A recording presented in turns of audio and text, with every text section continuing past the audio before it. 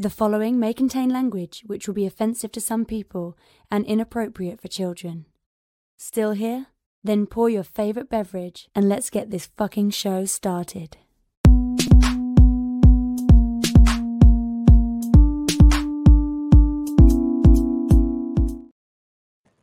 Forum, assemble. You're watching Fantastic Forum, the premier show about comic books and your live weekly conversations about entertainment and geek culture. We on the Fantastic Forum coming to you live and direct from the Hall of F. Hope you're having a wonderful morning, afternoon, evening, or night, depending on where you are in the world. And if you're not, stick with us. We'll pick it up or not. The usual suspects in the building. First, he is a riddle inside of an enigma trapped in shiny finger cuffs. You don't know him. Love him anyway. He's our sunless master. Jay. Hey. Hey. Next, he's the backbone, the pillar, the strength of Fantastic Forum, our non-invulnerable brawler and resident strongman, Moses Magnum. What's up? I was gonna play Jay's video too, but I wasn't fast enough. Oh, my bad. My bad. And Look, we need to add music to it too. Hey, oh, no, I need to. Oh, you need to.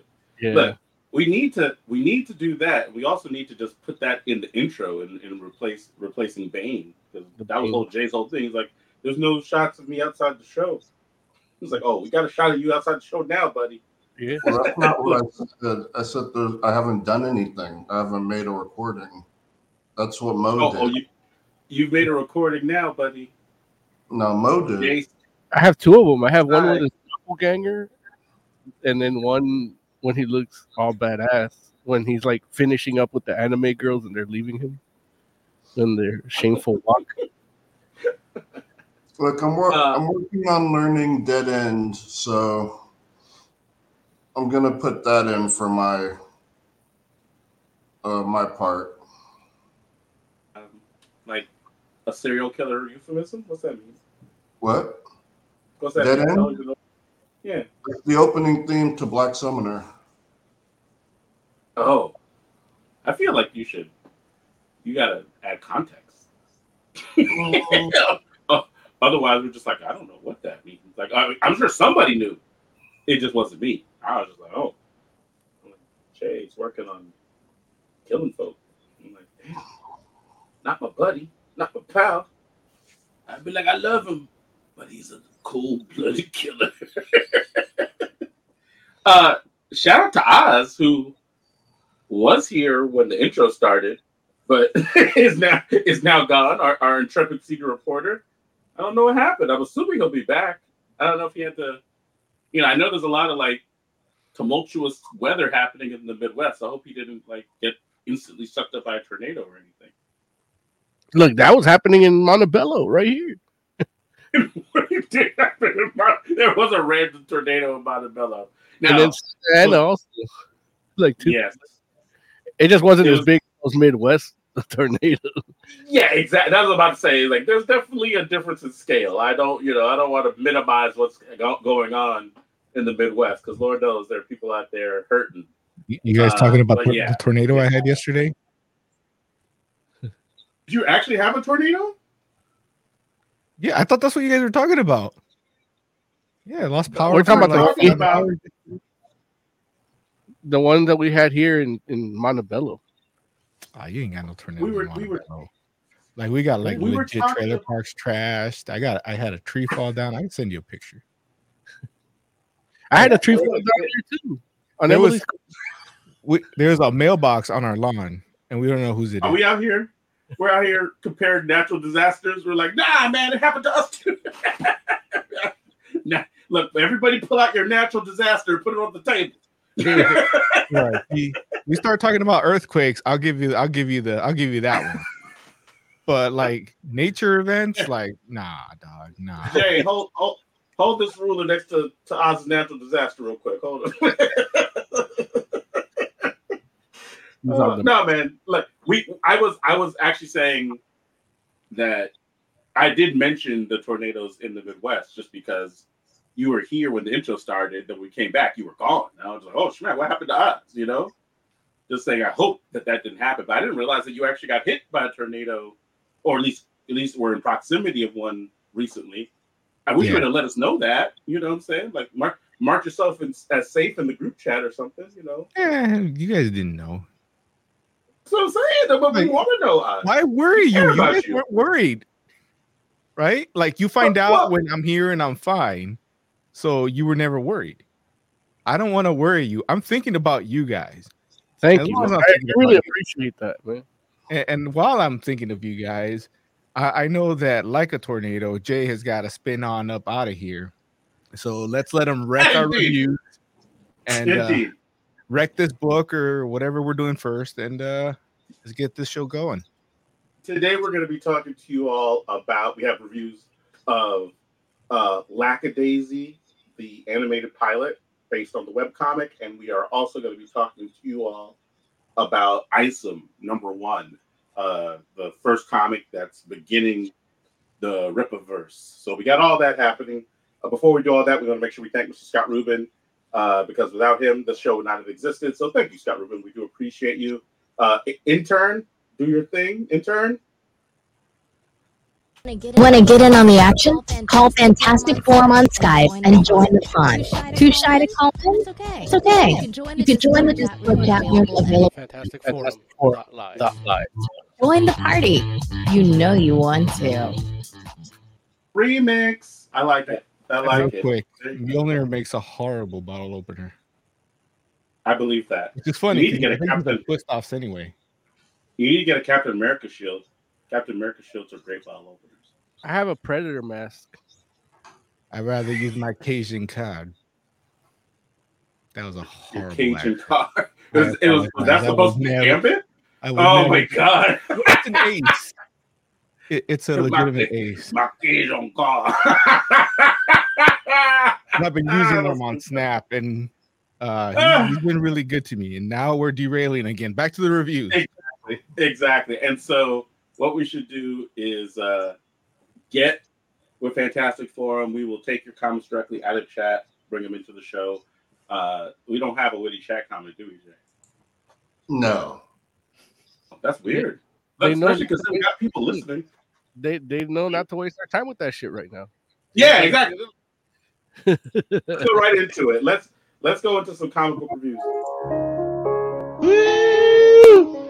Comic book review. Comic book like review. Well, not like that, but like.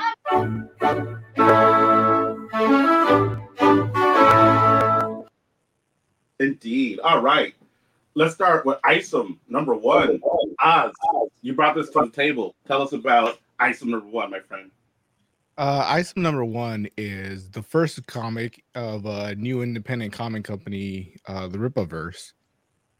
And it came to my attention from a YouTuber who wrote it. And he spends a lot of time talking about what problems he sees with the industry these days. And I guess somebody said, well, why don't you make your own comic? And he did. And Isom #1 is the first of what he plans to make a whole universe. Indeed.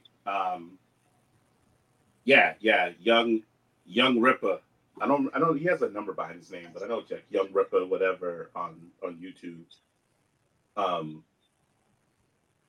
And his he did a Kickstarter for this, and it made a whole bunch of money.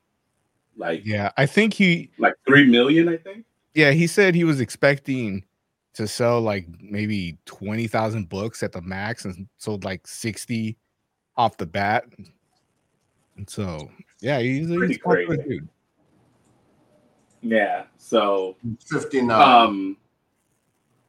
Is he one of those Comicsgate guys? Because I know he gets. Well, I know I got the perception that he was, but I didn't get that from reading his book.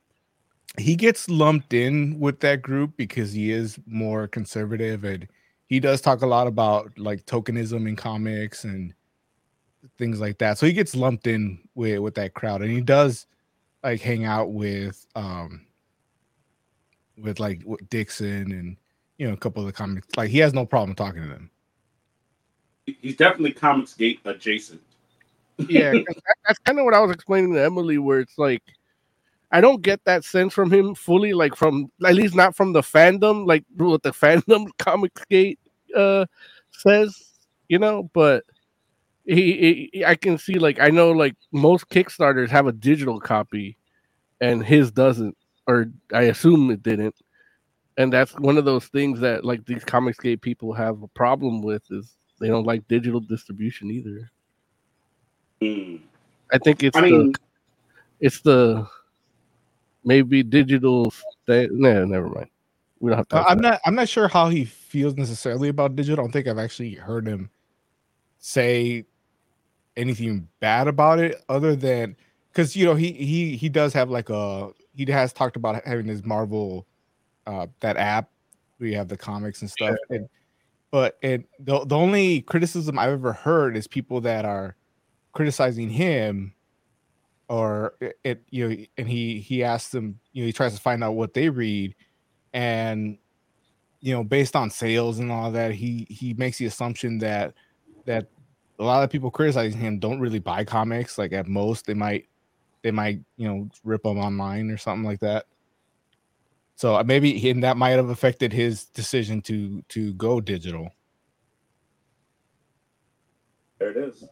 Or not to. So, yeah. So, Oz, what is Isom #1 about? Dude, I read this for a long time. Look, Jay, you read it most recently, right? Yeah. Okay. Can you talk to us about what happens or what Isom is about? Yeah, so this dude, he works on a farm out in the country, and his ex is like, you got to go check on Jasmine. And he's like, why the fuck should I do that? And the girl is like, Ma said to do it. And he's like, all right. So he goes into the city. He did say that. Club. For real, like 100% accurate so far. I think I want Jay to write a book. He goes and he asks after Jasmine, and the club owner is like, nah, she could do her own thing. And Isom's like, hey, I came here for a reason. And the club owner's like, well, now you're going to get your ass kicked. So the bouncer beats the shit out of him, throws him into a white woman. And the white woman is like, who the fuck are you? And slams him into a car. And then, from there, he's just pissed. And he doesn't give a fuck about Jasmine anymore. He just wants to go kick ass. And he gets his ass kicked again, but a little less this time. So he leaves and goes to go get a costume from this, one of those major costume dealers. And he finds his old costume, and he's like, this shit still fits. And then it goes into a side story about a heavy metal band that lyrics are real and they fight evil. I think that's the intro to another book coming out. Oh, okay. Wait, I was like, wait, what? I'm like, that's not Isom, right? It's the backdrop. You didn't read the whole book? Okay. The thing is, can't really you can't really be like that about it, like not being a side story, because you got that whole thing that happened with that white woman that got slammed into. Shit, I mean, I think what you're saying is like that felt. Oh.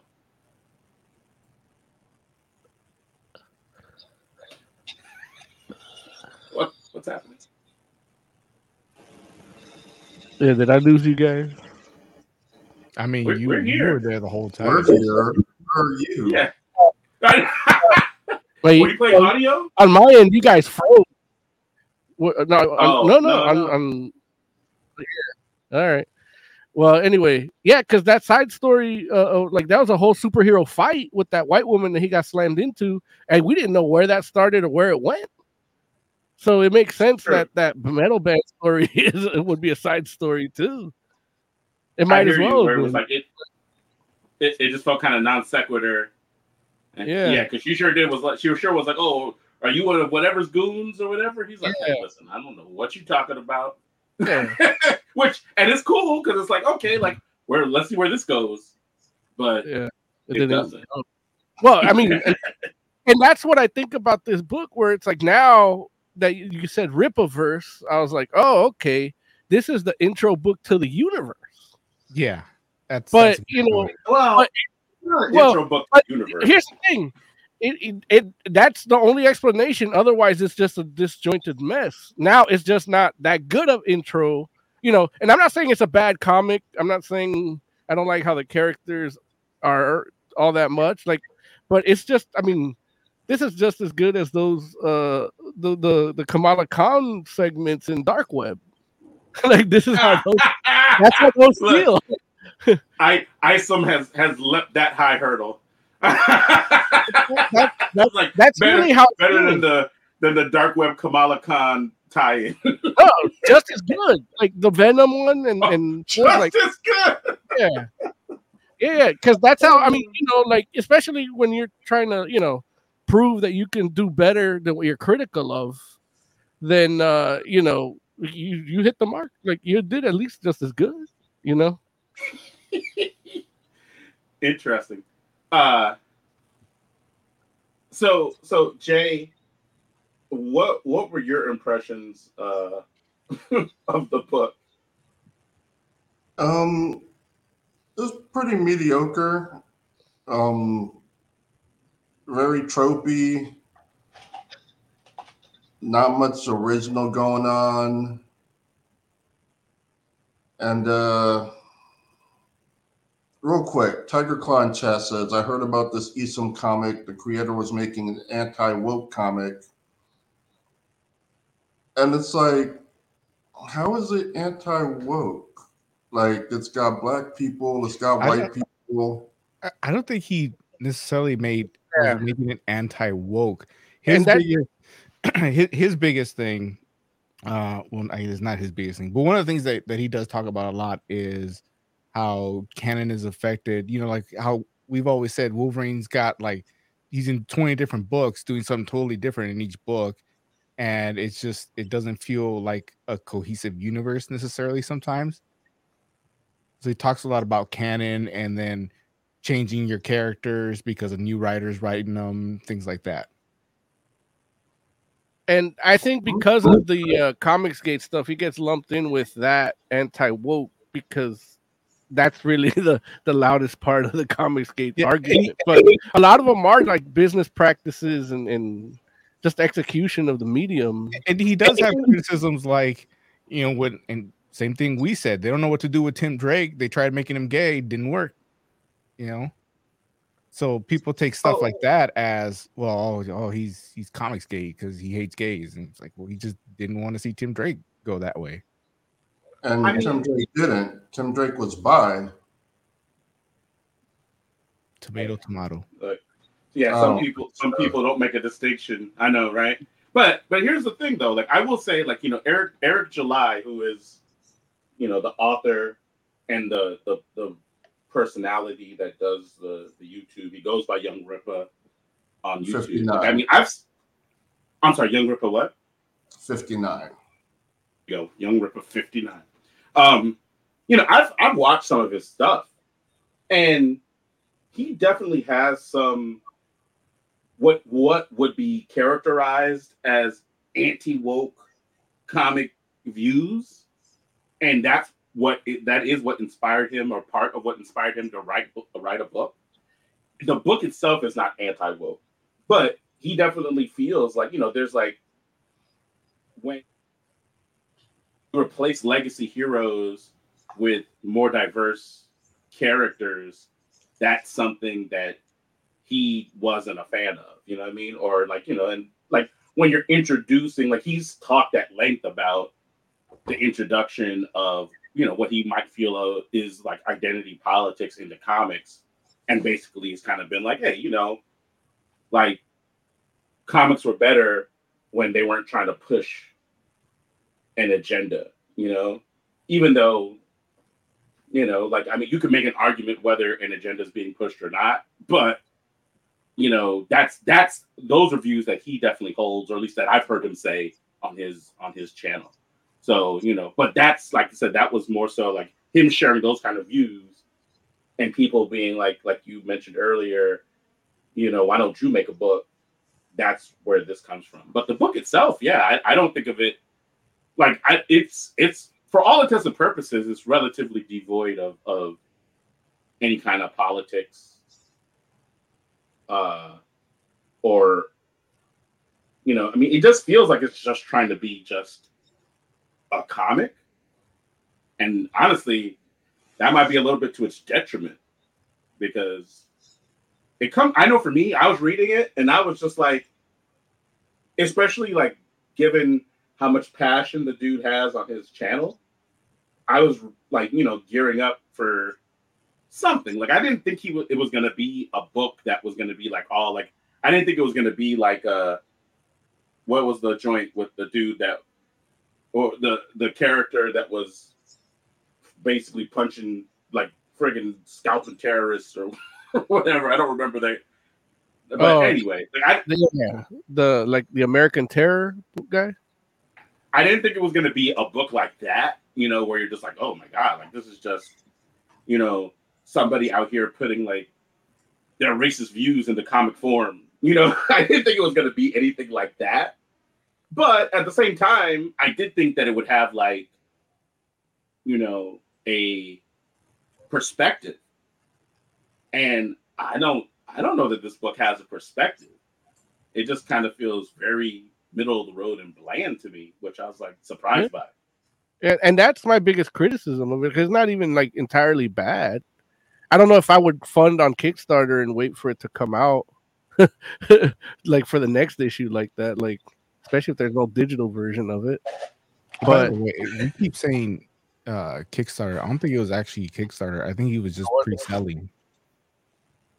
Oh, okay. Did he do it? Did he do it through like his own site, or I think it's through his own site? And yeah, I think it was pre-selling. Insane, because the book was relatively expensive, I mean, it still feels like a crowdfunded thing the way it was done. Yeah, and that's why it's easy to mistake it as a Kickstarter. Right. What do you remember what the book cost? It should say on the cover. I think it was like $35. And that's my big, plus it was like another $6 for shipping. And really that's my biggest gripe. Since then I have seen, like, he has talked about what the costs were for it, and it's it's the first book. I think they were working on it when that paper shortage thing was happening too. And so he was talking about all the costs. Expensive. And now that he's more the reason now that it's like a proven thing, I guess he's saying it. He can get better deals from wherever he got it from, and all that. So yeah, I don't like the price point. I hope to see that come down a little bit now that he's got that first one out. But other than that, I mean, the book was fine. As an introduction, it's fine. Biggest criticism I've heard about this book is, well, not the biggest, but one of the criticisms I've heard is there's no world-breaking event. And I can see that, especially at that price point. But it's an introduction to this new universe. And I mean, I'll pick up a couple other books, Isom 2, and one of the other ones that are going to come out, and check them out and see where this is going. I mean, it's a new company, and it's an interesting character that I wished this book would have told us more about. Like, I honestly don't even know what his powers are, other than he seems invulnerable and strong, and then that may be it. That's the wildest thing I think about the book, where it's like, it does say that, like, it has its own terminology and whatnot for superpower people. They call them accepts, if I'm not mistaken. Right? Yeah, that's it. Okay. And so it mentions that they exist, But it doesn't say anything about like, I don't remember it saying anything about like where they came from or if anybody had any theories or anything like that, which is okay. You don't need to tell the origins of where your heroes come from right off the bat. And the same thing, like, I'll give, like, I understood what Eric July was trying to do with Isom in that, he was definitely going for like, the strong silent type, silent protagonist kind of deal. You know what I'm saying? Like Isom is a man of few words. And so that I get. But usually when you have a character like that, you usually have like another character that can play off of that so that you kind of like the audience gets a little bit of like the information and world building that it needs in order to put this character in the context of its world. And Isom doesn't do that. It's almost like he should have gone to woke ass Jonathan Hickman's Substack and done the world building. But like go ahead, Jeff. They do it, but they do it very disjointedly. They have like different characters will like talk about him. Yeah. And like you get all your information from other characters, like the daughter. Basically berating him. Yeah. Basically, yeah. All the info about him you get from other characters talking to other characters.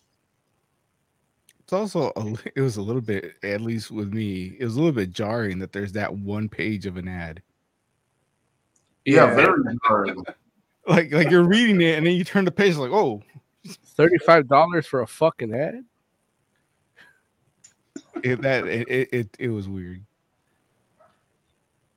That's what happens when you can't do your page counts right. Is that what happened, you think? Yeah. Okay. But it's weird that like we don't know what anybody's like powers are.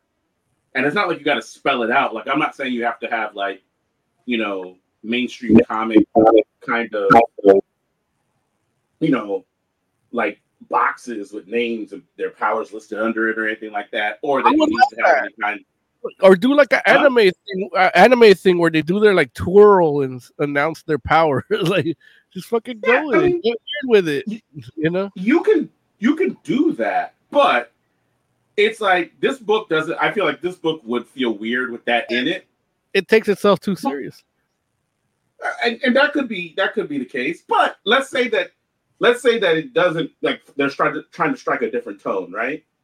You can like tell us what the powers are without directly telling us what the powers are. You know what I mean? And it's like, yeah, we know the dude is tough, and we know that he's stronger than most. But and he can't fly. Yeah, I guess we do know that, right? Because he gets dropped, and we're like, and he actually mentions it.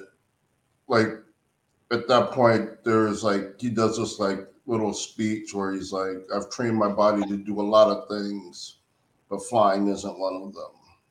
And that's like, and it's things like choices like that, right? So you take the time to tell me what you can't do. It's like, why are we doing that? Like, no one thought you could fly. So why don't you tell us what you can do? You know what I mean? So like, it's just a strange choice to make where it's like, I don't know if he's just trying to establish that he can't fly because so when he drops later, we get why, but it's like, that feels like a bad narrative choice to me where I'm just like, if you got to spell out, then we're doing something wrong, like I don't know. It's weird. Well, it's for humor. Yeah, it's like One Punch Man. As he's falling into the car. It wasn't funny? Maybe that's what my problem was. I didn't find it funny. Maybe I didn't find it funny. So I don't know. I was just like, it's weird. It is a little tropey. I thought it was a little funny. Okay. Now, No, look, there it is. was any of this like worse than I got patriotism written in me like bacon, like that type of line? Remember that? No, it's definitely not that bad. Yeah. It's definitely not that bad.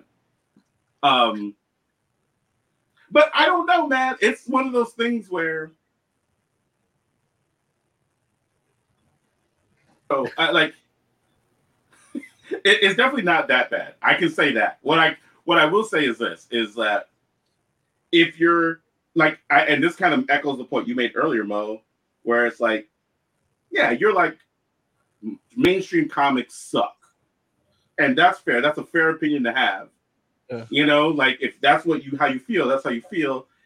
But if you're gonna say mainstream comics sucks, and I'm gonna make you a comic to show you how comics is done right, I feel like you got to bring it when you do. You know what I'm saying? Like, and it's like this is not bringing it. This is not like it on any level. That's the thing. Like, I would give it a pass if it was more of a like world building, like Rippaverse Alpha, and it was like little stories of each of the people, and that was like what he's trying to do. Like, I feel like that I would have definitely probably enjoyed more because it would have been small pieces. I would have gotten different characters, maybe, you know, like, but, and I don't know that's what he was trying to do with this book. I feel like this book was him trying to tell a narrative, because the book is like, you know, it's oversized. It's not 22 pages. I don't know how many pages it is, but it's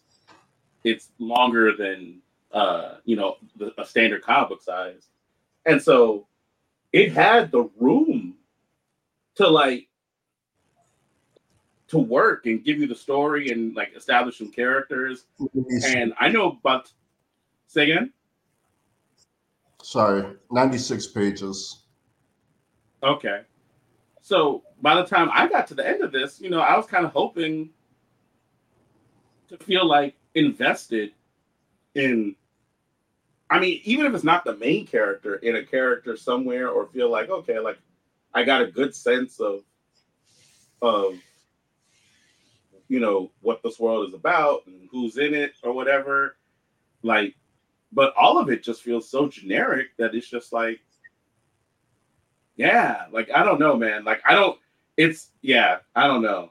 I was disappointed. Well, and that's really the thing. It's like, you know, when you tell somebody, like, now I'm like, I have an idea for an anti-woke comic, and I'm just gonna do that. I'm gonna make the most anti-woke comic, and I'm just gonna roll with it. I mean, this dude made $3,343,000 with this thing. No, $3,737,920. Yeah, you know, and that's, you know, he sold 42,000 copies. You know, let's see what number 2 does. You know, but I'm like, I could get 10% of that, especially labeling it as like the one true anti-woke comic out there.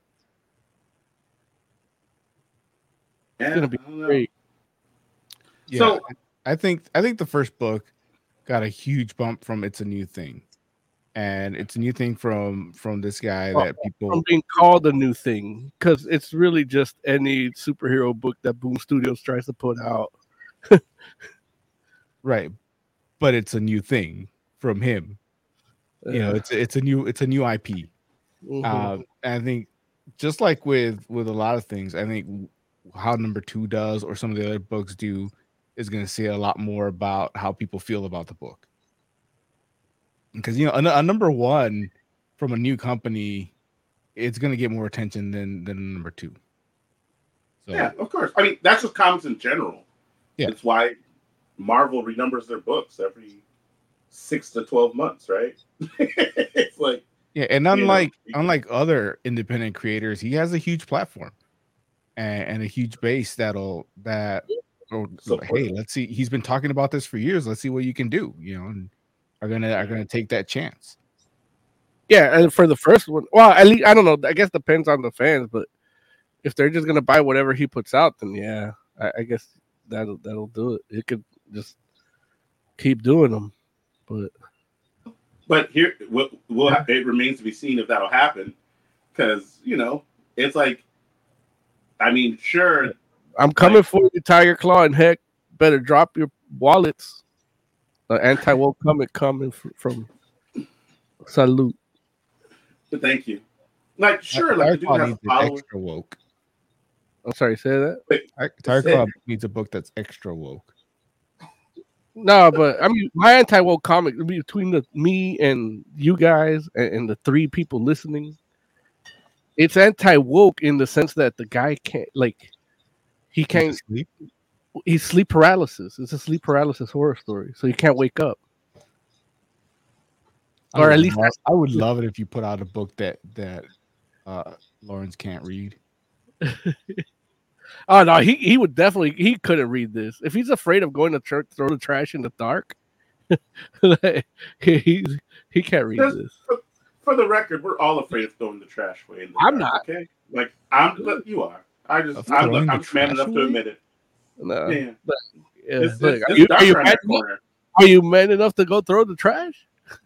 Yeah, look, my fear doesn't stop me from doing anything that I should be or need to be doing. My fear, my fear only, the only time I let my fear stop me from doing something are things I don't have to do. Like, it doesn't make, I don't do fear for entertainment. That's ridiculous. It's not fun for me. Why would I do that? What? So you think different of me? That's dumb. It's funny. I was at the comic book shop today, real quick, without derailing, and this one of the employees had to sit there and try to read stuff because she can't handle gore in comics. And yeah, what was she trying to read?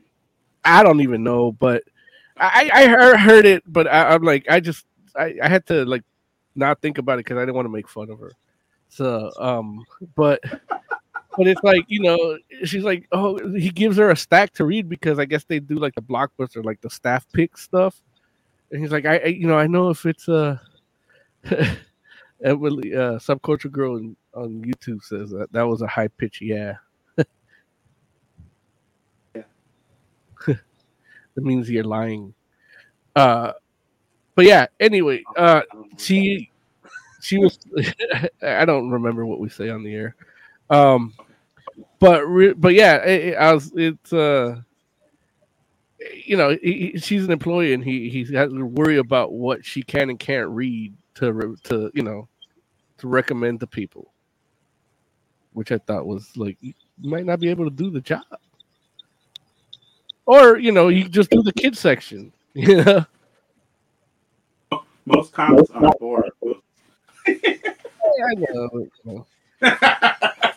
All right. They would never hire me, and I want to work at a comic shop. We get hired at comic book stores, Moses. You should not work at a comic book store because you already have your own business that is successful that you're running. But if you wanted to, you could do it. I can't imagine any member of the Fantastic Forum not being able to get a job at a comic shop.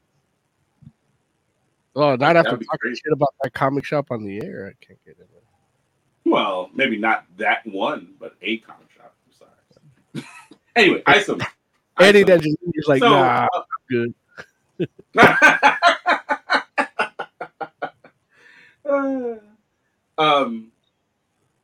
So yeah, I mean, how did y'all feel about the art? He's better than Mark Bagley. How do you feel about the art? It's better than Mark Bagley? Yeah, a little bit. I mean, it's on that level, that mediocre art. Damn. So, I love Mark Bagley art. Yeah, I love him. He's it's definitely a style, but yeah. In the age where we've had Humberto Ramos's doing Spider-Man, yeah, going to Mark Bagley's or Bagley. I call him Bagley because I like bagels. And then but yeah, going back to him is a little it's definitely more traditional, safer, middle of the road. Yeah. And it makes the comic not seem as good. Okay. I'm reading the end of Spider-Verse, so yeah. Gotcha. Oz, what about you, man? What was the question? The art. Art for Isom number 1. It was fine. It's better than the average independent book. There's some talent there. I'm not gonna say it's like the most amazing art I've ever seen. It's I'm gonna say it's above average. Okay. Above average for a regular book. Even higher than that if you compare it to just other independent books. Jay, how about you, man? How'd you feel about it? Yeah, it was fine. Nothing special, but definitely better than a lot of independent books out there. Gotcha. Cool. Anything else y'all want to say about Isom number 1 before we rate it? I don't like this costume. As well. You don't like Isom's costume? Yeah. I mean, you don't see it till like the last 2 pages. Yeah, and it's like really bad. Like, and then it's implied that the costume's gonna do something. Yeah. like suddenly he's more powerful because he got his costume back. I got my threads. That's how Isom talks. I don't know why. He's like, why would I look up on Janine? You know what I did find, like, you know, what I did like about it was just, you know, the interaction. Like, it had multiracial people in it, and none of them felt too over the top in the language. It was a little like, not everybody black person talks like that, but at least it was a black person that wrote it. It wasn't like that Miles Morales Thor comic. You know what I mean? But that's what I would have expected from a Comics Gate type dude to do for black people dialogue. and even a black one? Well, I didn't know this guy was black till today. Oh, yeah. Like, you tell me, like, it's like a Comics Gate type dude. I just think a white dude. But, you know. Oh, no. Eric July is a black guy. Yeah, no. And we met people like that are black too at Jeffries. You know, our podcast episode. Yeah. What is it? So Much Hate. I forget what number it is, but it's in iTunes and everywhere. You get to hear fans directly from the comic shop talking about diversity comics and not liking it. That's Isom's costume, just for those that wanted to, you know, wondering what it looks like. Yeah. It's not as cool as Goldball's costume. No, I mean, honestly, Goldball's costume is a little generic as well. However, hey, don't say that, man. Look, that's I'm gonna be Goldballs for the Hellfire Gala, man. But here's the thing, though. Goldball's costume is designed perfectly for his power set. Yeah. So, like, when he uses his powers, the costume, like, it feels like it feels like it's has a utility to it to a degree. So, you know, but don't get me wrong. I'm not saying it like we don't know that's not the case with Isom. Because we don't know what his powers do. Yeah. We're like, wait till he puts that costume on, boy. Then you gonna know. Right. Okay. All right. Well, let's rate Isom number 1. Let's start with you, Jay. I'm gonna give it a 2.5. There's nothing special here, and I expected it to be more. Like, maybe my expectations were off because it is a Comics Gate guy, but I was expecting it to be a lot worse, and it was just regular.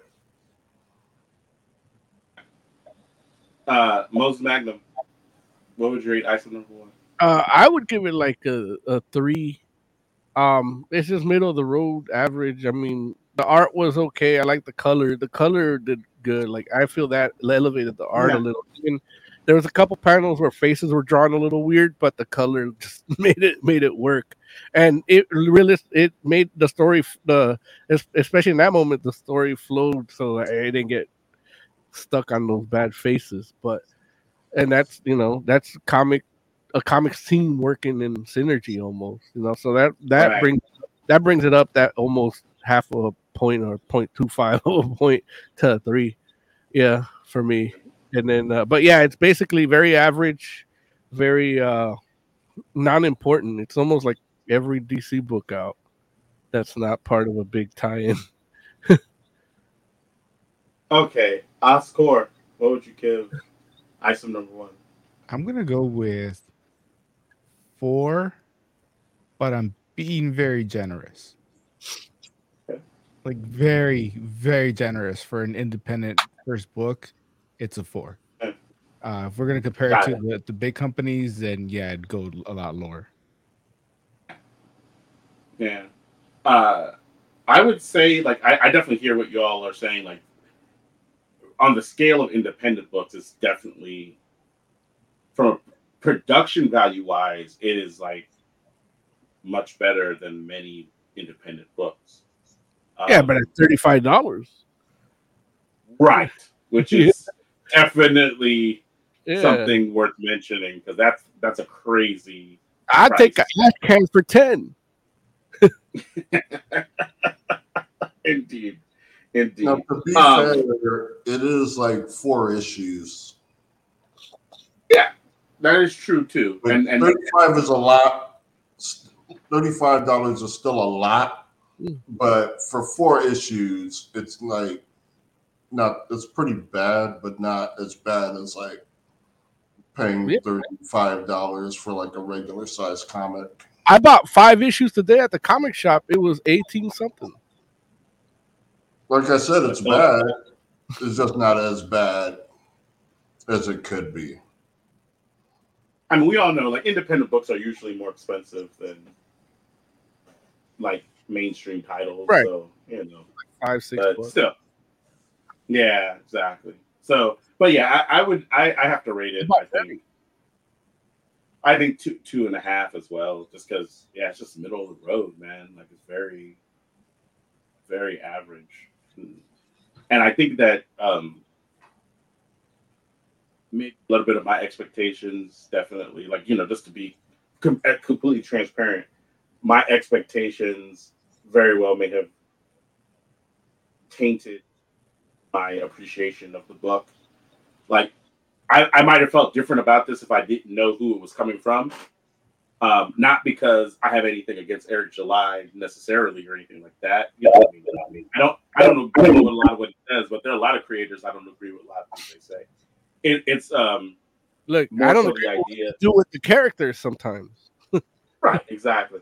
But it's more so the idea that because of what I know about his philosophies on comics, I was expecting, I guess, a little bit more of that passion or fire in the book itself. And when I almost rather it be, what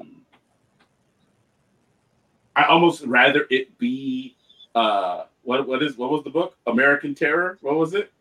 Yeah. Holy Terror? Okay, I almost rather it be American Terror than just Land. Like, it's almost more offensive that it's just like, yeah. And so I think that affects my score a little bit. So yeah, 2.5 is what I'm going to give it. So let's y'all good to move on to Lackadaisy? Yeah, let's do it. Also, no, more about gel coat. When the 4th round, don't you call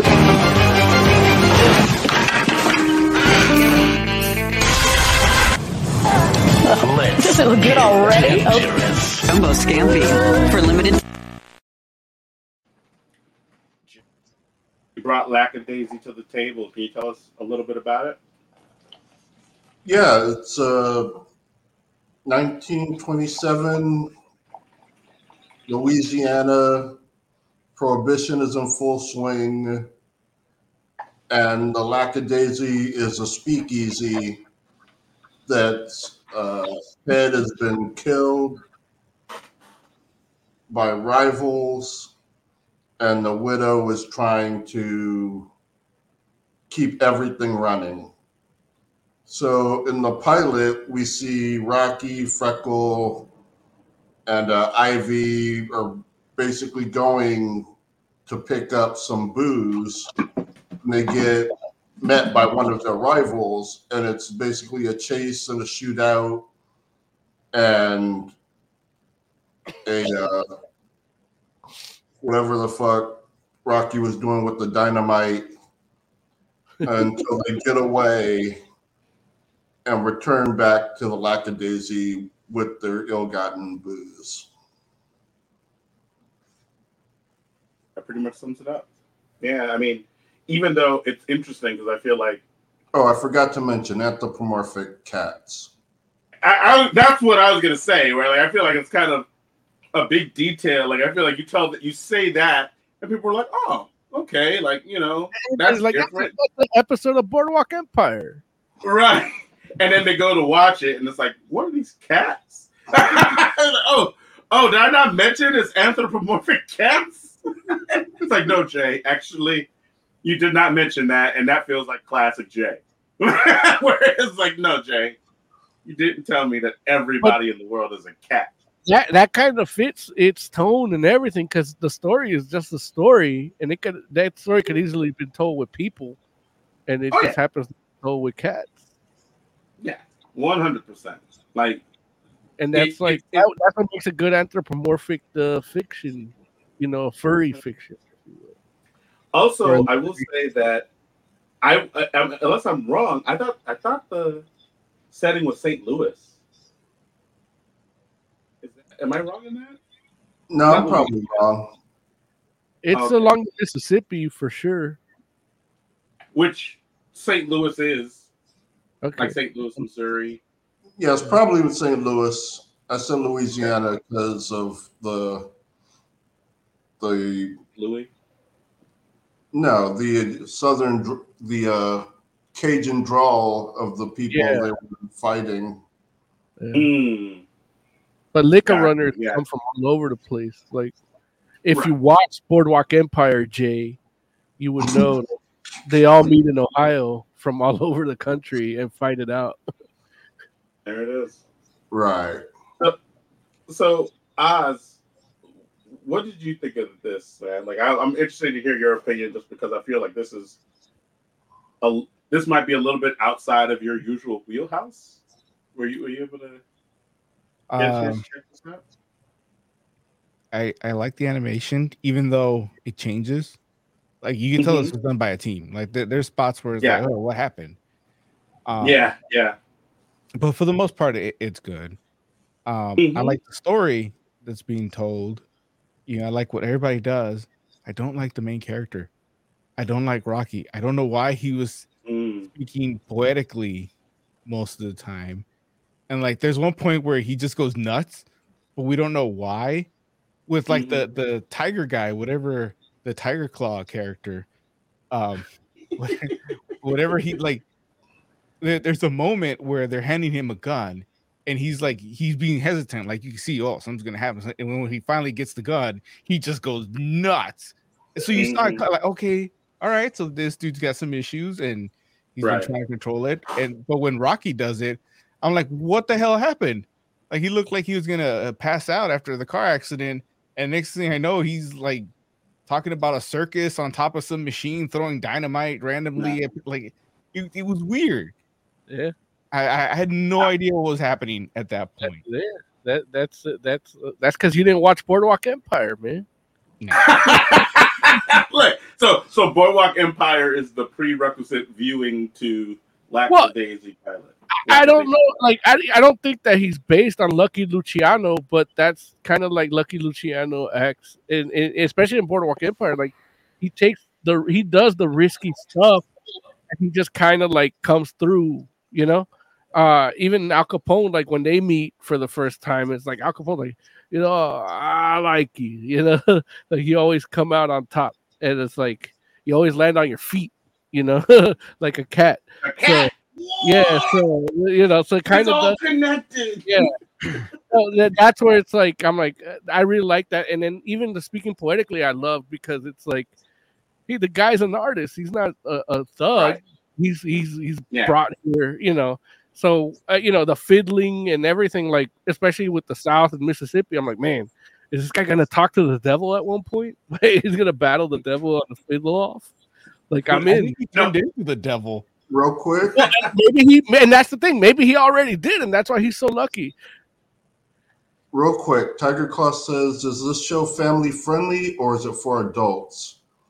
It's not an adults only thing. There is gunplay and a very small amount of blood. Language is safe. I would say general audiences. No, it's PG at least, right? Well, I think the big thing is they're drinking, and it takes place in a speakeasy or is a speakeasy where they're gambling. Look, sports is for all ages, and there's beer commercials all over the place telling you how cool you're gonna be after you get in the car and crash. Yeah. Yeah, I think if people got PG. Yeah, PG sounds right. And the PG is general audiences.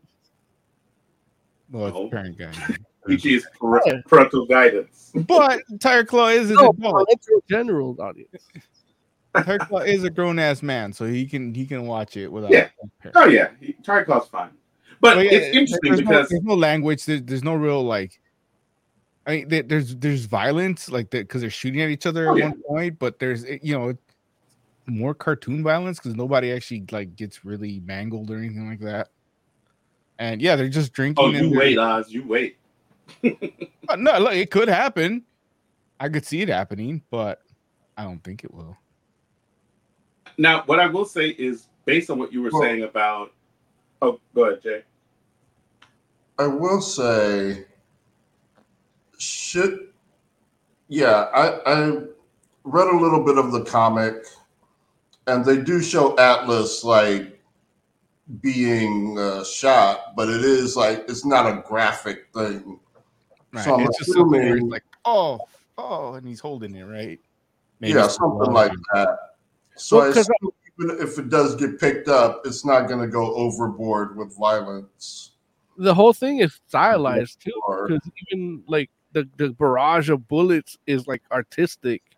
It's not just a glorification of violence. You know what I mean? But even this country don't worry about kids with violence. They worry about kids with sex and weed. Yeah. It's funny. Jimmy Palmiotti on Twitter posted this picture or these two pictures, which one do you find more offensive? And one is like the family group, like the Christmas card or whatever, where they're all holding guns. And the other one's like this hot naked chick or hot topless chick, and it's like funny because gun thing is super, super offensive, but American politics is like, no, that hot girl, she's evil. These idiots with all these guns, they're the normal ones.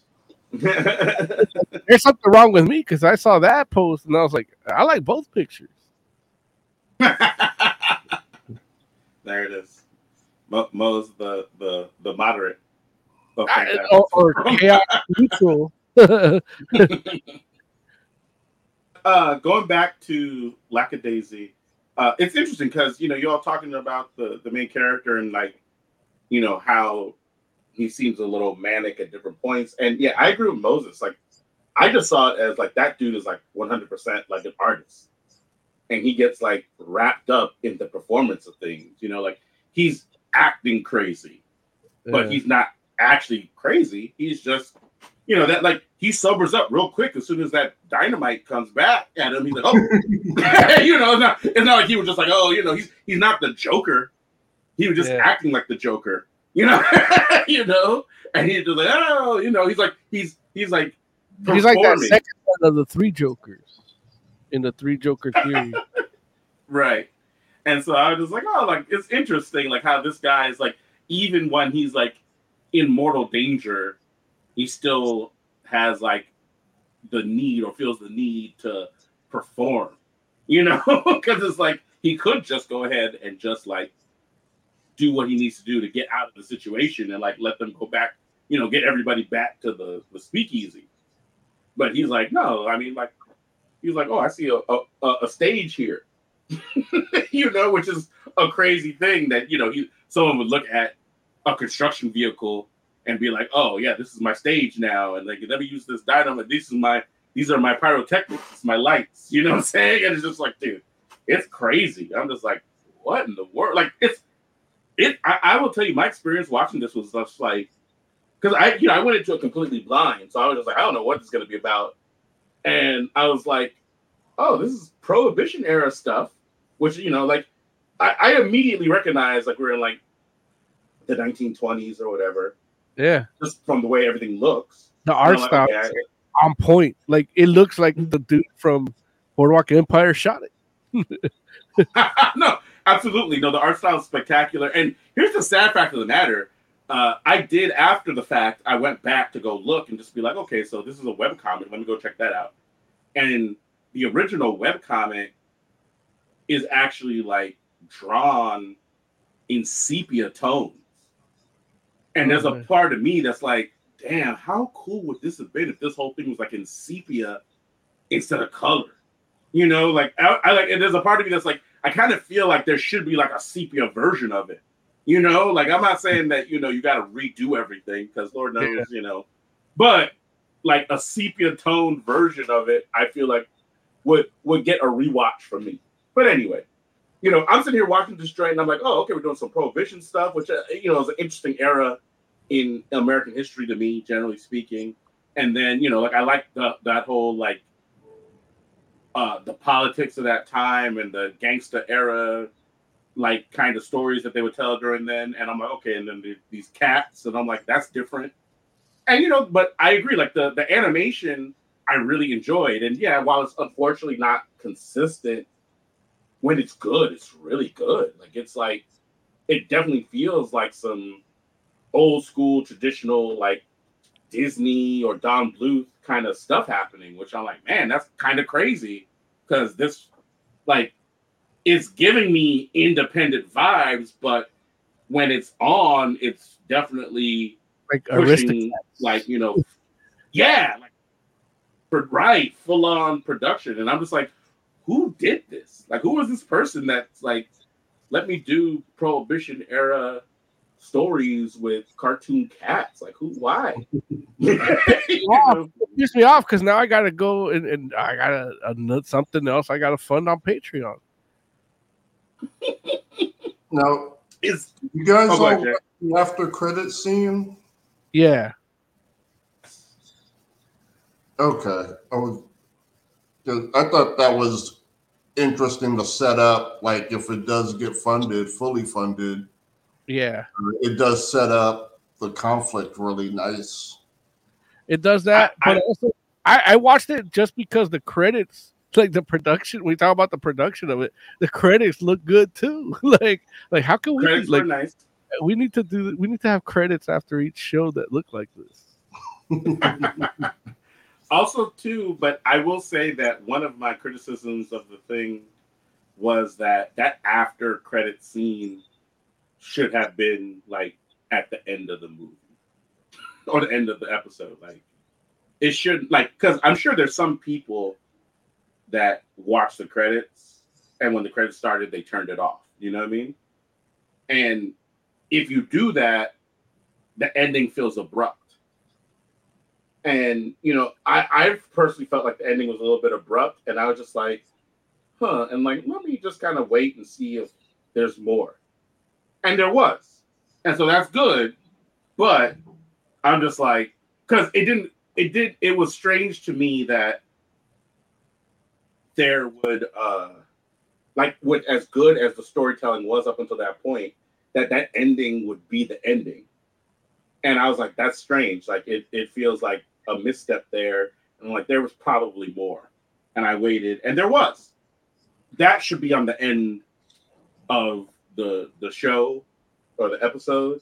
And if they want like a mid or an after credit scene or something else, they should do something else. Because you need that.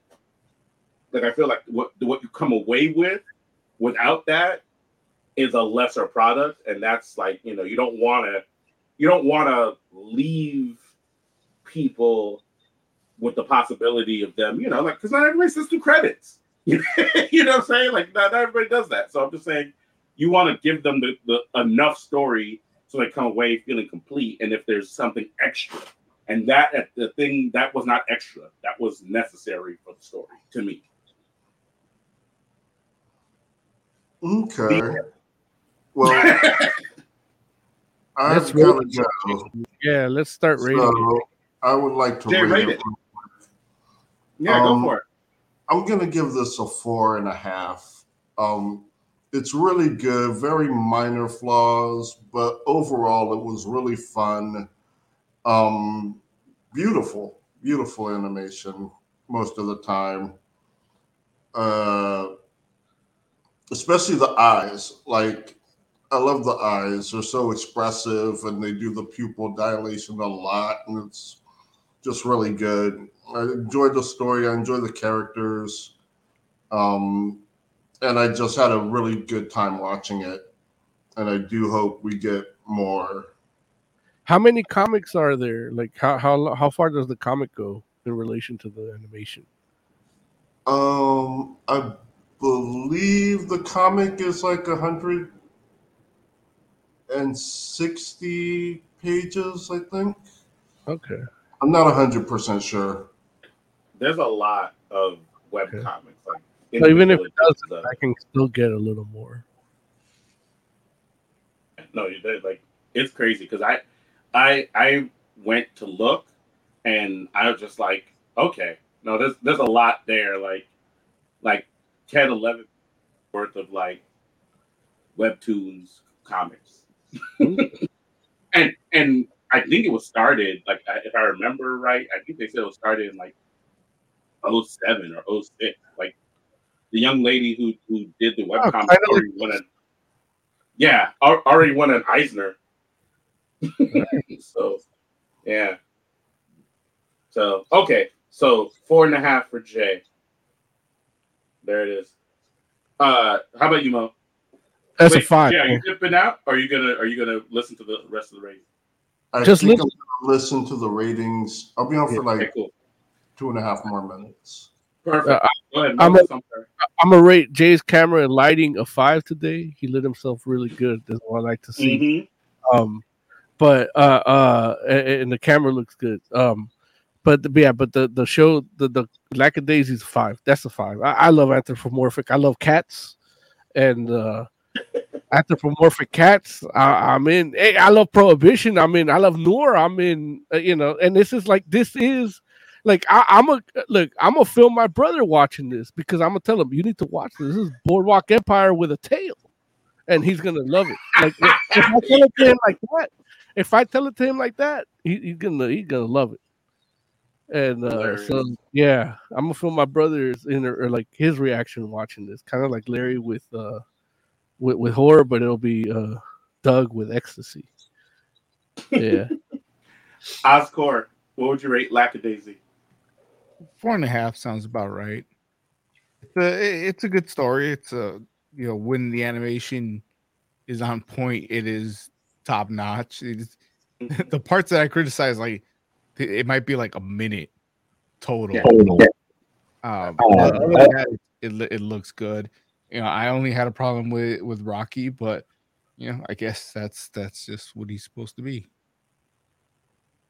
That's fair. It's like, that's fair. I feel like if you get to know him more, you wouldn't have that same problem.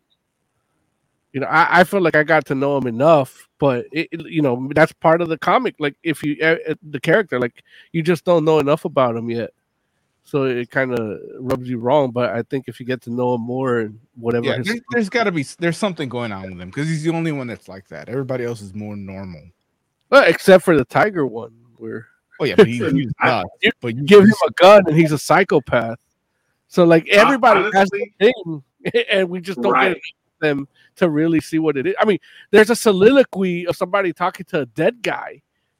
And that alone, like that scene alone, if that was the short, I'm like, I'm fucking in, like the sad fact, or not the sad fact, but it's really interesting because just in this 20-something minute pilot episode, I feel like they established characterization for like half a dozen characters, like easy, where it's just Isom couldn't do okay.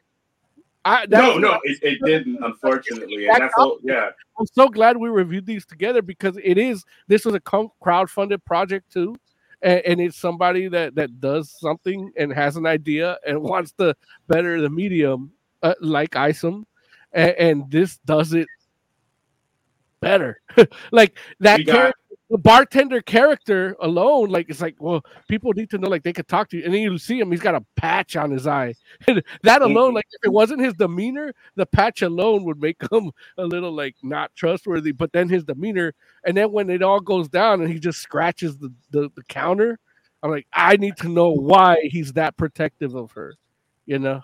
No, 100%, and like that's the whole thing where you get like the widow, and she, again, like she's going through her own thing. Even the friggin' the music man, the dude that he's sitting at the bar and he doesn't want to play because he's like, there's nobody in here. What am I playing for? And it's like, it's like you're getting all of this like characterization, and to a degree, I didn't even mind the music number, and it was period inappropriate. Like it should have been more jazzy and more bluesy. Music. Yeah, I wanted something different. And I'm not saying I wanted Al Jolson, but I did want something like look again. Watch Boardwalk Empire. You'll get what I'm talking about. Like depending on what part of the city you're at, the music changes for the show. And it's like that. I felt like that needed it. The music was too swinging, especially for everything that happened. It should have been a little more Robert Johnson-y.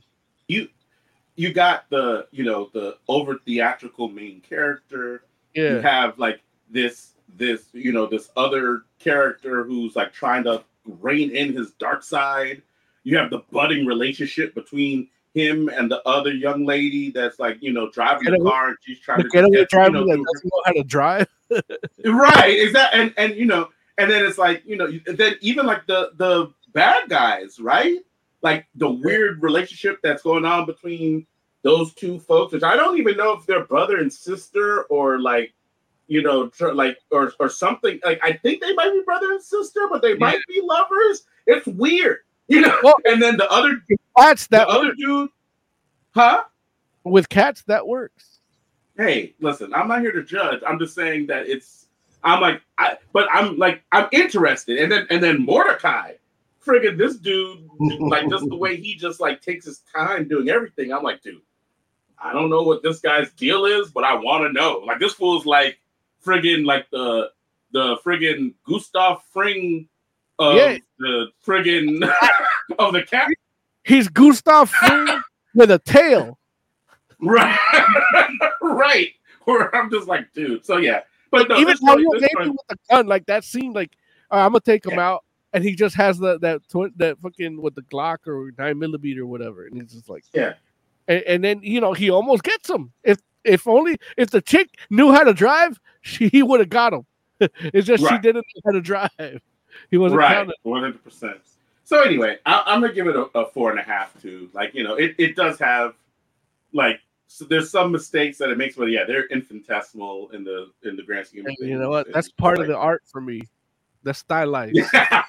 Yeah, no, it's good stuff. It's good stuff, man. It's fun, and I hope they make more because I would like to watch them. They got comics. I'm gonna read the fucking comics. Right. There it is. I agree, and like trust me, once you see the sepia tone mode, you might fall in love all over again.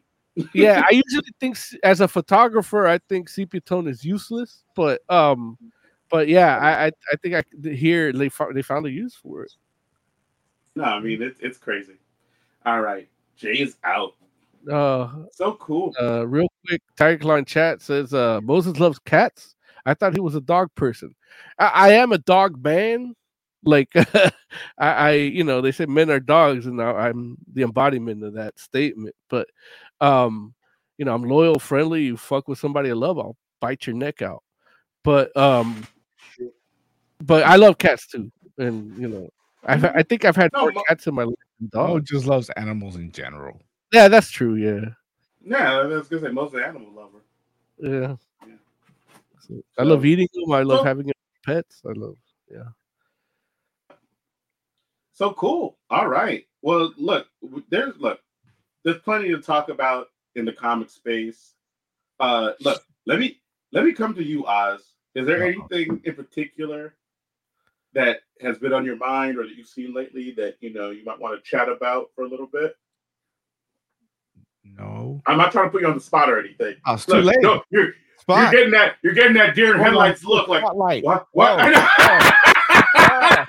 know. Right. I'm gonna say, listen, Oz, I'm just like I know that there's been, like I said, there's been a lot of different things that have just happened in the news that might interest you.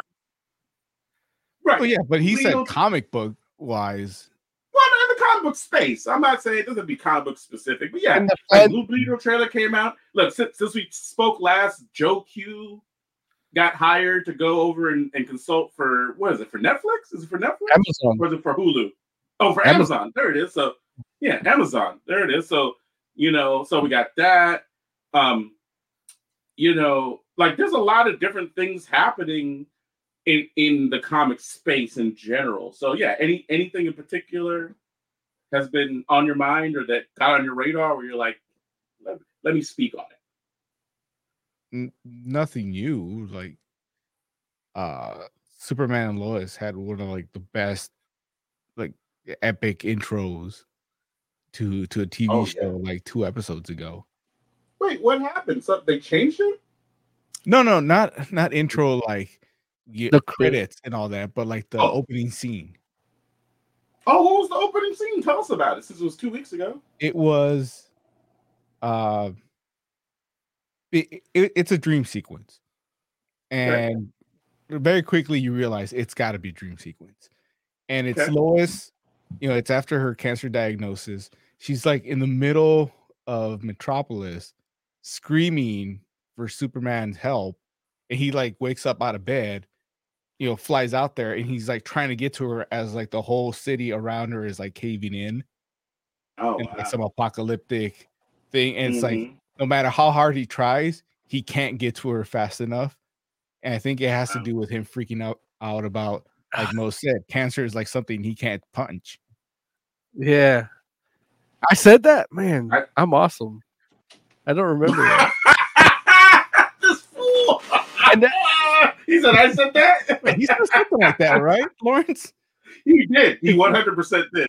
Yeah. He 100% Damn, did. That's so good. That's why I need you to, because I vomit my words and I need you to put them in context. By the way, this last episode that came out today, there's a moment where there's a dude that basically fucks with Superman's family, like does something to one of his kids, threatens his wife, and he can't let people know that's his wife and kids. So he's like, oh, I'm going to take care of this. He starts walking out the door, and Lois is like, dude, this isn't a job for Superman. And just the way he looks at her, he's like, Superman's not the one showing up. And then he goes, what's the dude as Clark Kent? Dude, like that. Look, I kind of wish you hadn't told us all this, because I'm 2 episodes behind. But that, like, when you talk about, I love the next 2 episodes.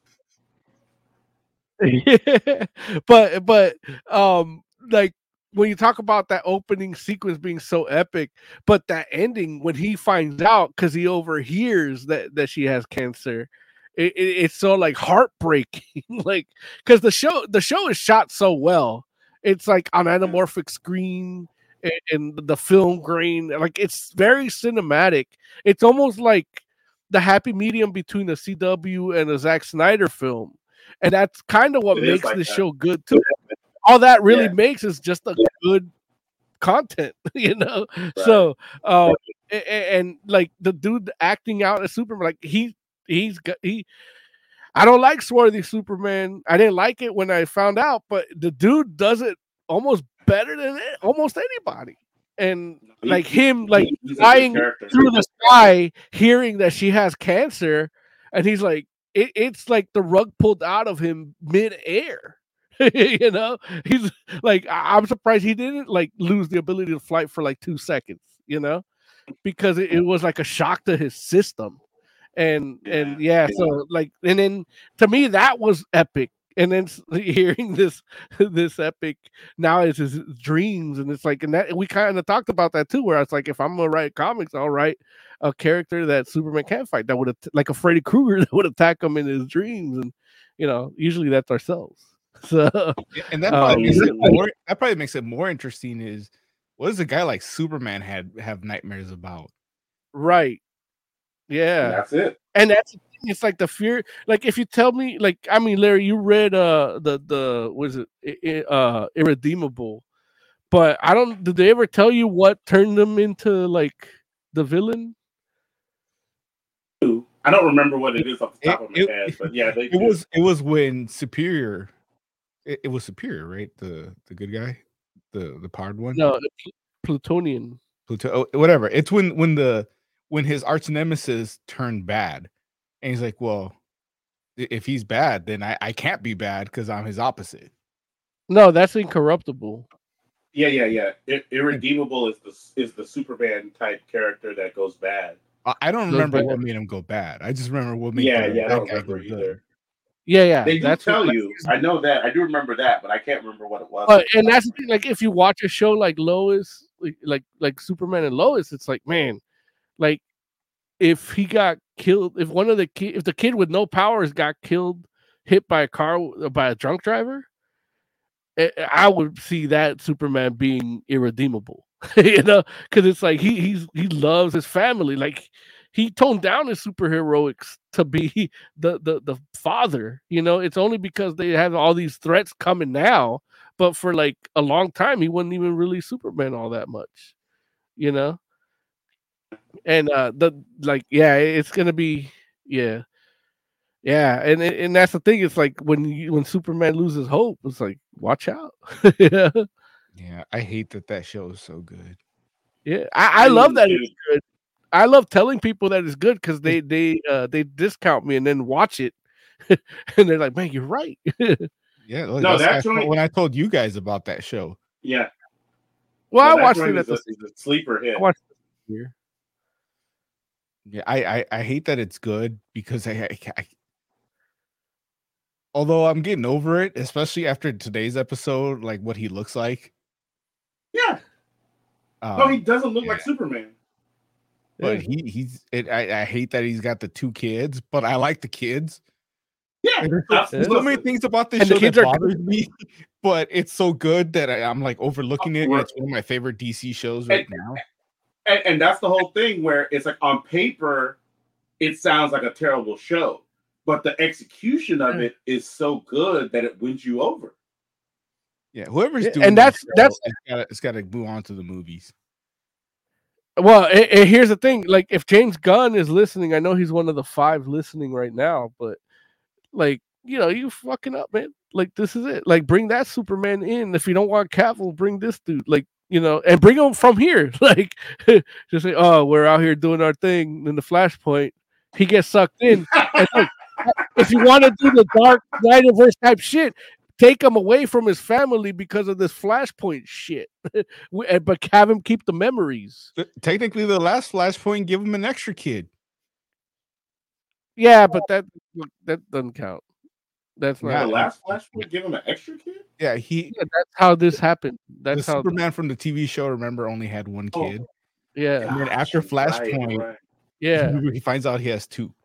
But you don't have those memories though. It's just like that's the Splinter universe, like the.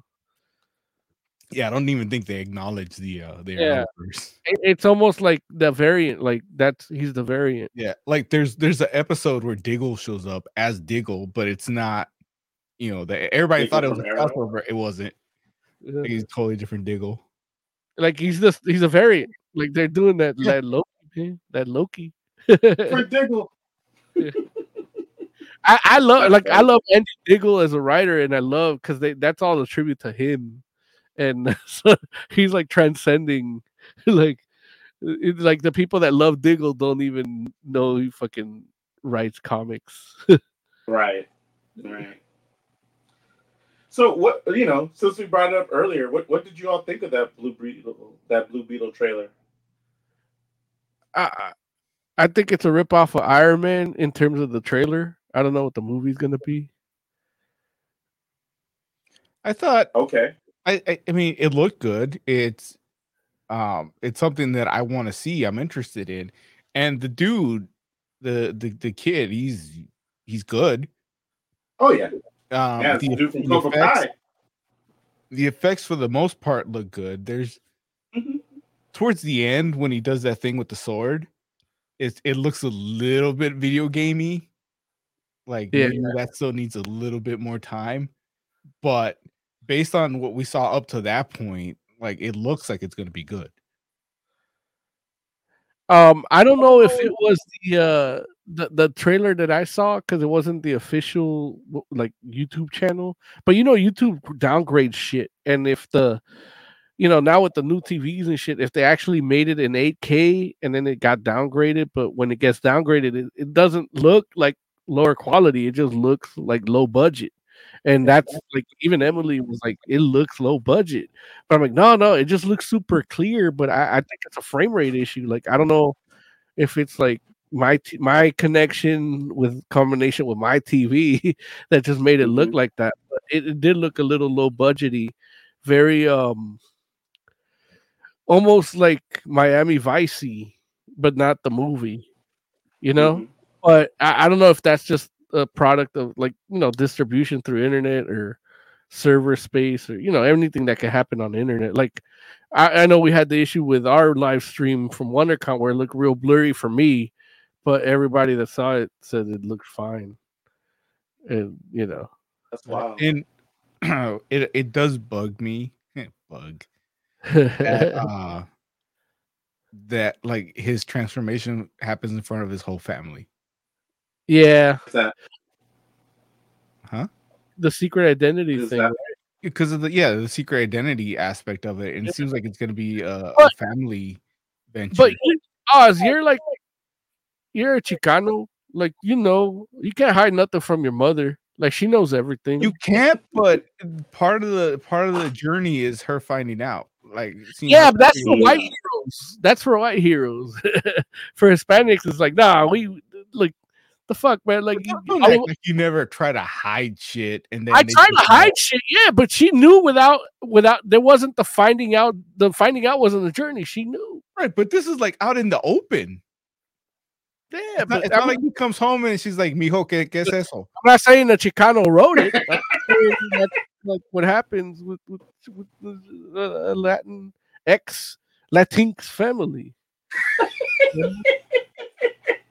They always know you can't hide shit from your family. There's too many people living in the goddamn house. Like there are a lot of people in that house. No, but that's how it is. That's the family. Like that's just not what it. That's just what it is. Yeah, but I don't need to see George Lopez piloting the what the hell is that thing called?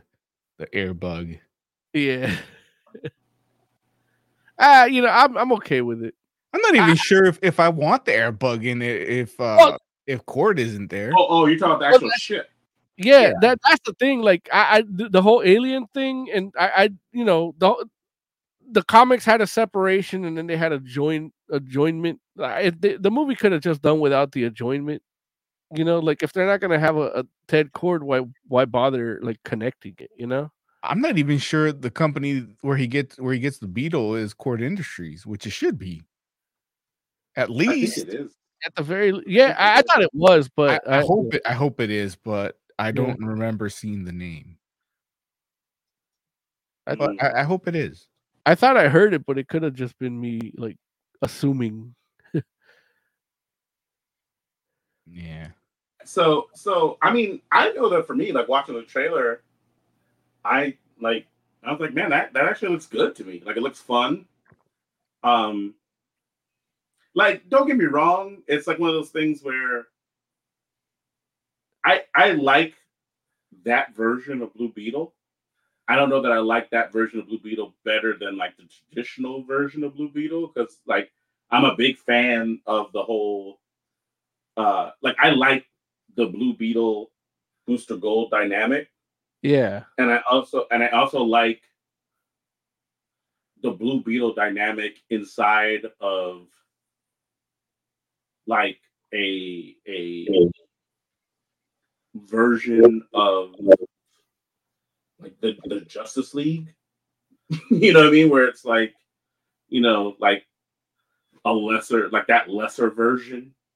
You know what I mean? So it's like, but like I guess what I'm saying is it would have been cool to see that, but I'm endeared to it's Jamie Reyes, right? Yeah. Or Jaime. I don't know. Jaime. The Jaime Reyes version of Blue Beetle is like a cool version of Blue Beetle to me as well. And I didn't realize, or I had forgotten, that this kid was the guy that was playing that version of the character. And I feel like I'm like, oh, that's actually really good casting. Like I like when I watched the trailer and saw him, I was like, oh, it's like I like that guy. And I feel like he could really like bring the different levels to that character in a movie. And also too, I honestly, like, if you had asked me if I wanted like a family dynamic for the Blue Beetle movie, like what I saw in the trailer, I would have probably said no. But when I saw what was actually happening in the trailer, I was like, actually, this seems kind of cool. Like, that's different, And like in a way that I think like the way the trailer handled it made it feel like it was like a good balance, as opposed to like something that would like overly dominate the movie. But again, it's only a trailer. It's not the actual movie. Huh? Yeah, it's a trailer. I mean, they can cut that however they want. Exactly. And not only do they cut it however they want, but it's a cut that's completely, say what? Sometimes however they can, because I mean, like you said, like that sword shot looked very video gamey. Yeah, I mean, sometimes it's one. Yeah, the effects aren't necessarily completely done by the time the trailer comes out. But what I was also going to say is that they cut it like the person that cuts the trailer for the movie is, as far as I know, mostly completely divorced from, like, say, the director. It's not like it's like people they probably haven't even seen the movie. People that cut the trailer, that might be true too. Yeah, they just get like clips and are like giving like a right. Yeah. Right. Like the people, they don't know what the final cut of that movie is necessarily going to look like, what the tone is, or they may, and they just decide to do something different anyway. Because, like, the people that make the trailer are marketing people. Those aren't, like people that are necessarily people that are about making sure the artistic integrity of what the work is best represented. So, but we'll see. We'll see. It looked cool. It looked cool, which is like, I'm shocked because I'm like, between Flash and Blue Beetle, like that might be two solid movies that DC has on their belt, like, in the pipe coming up, like back to back, which is like, when's the last time we have been able to say that? I mean, we said it a lot. We just been wrong. No. I didn't say that.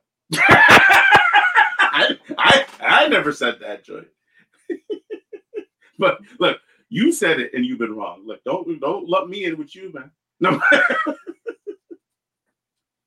But yeah, and especially like coming off of like, say, Shazam, it's like I'm actually sitting here like I'm kind of excited for the next phase of or the next couple films that DC has coming out, because I feel like hold on, slow your roll.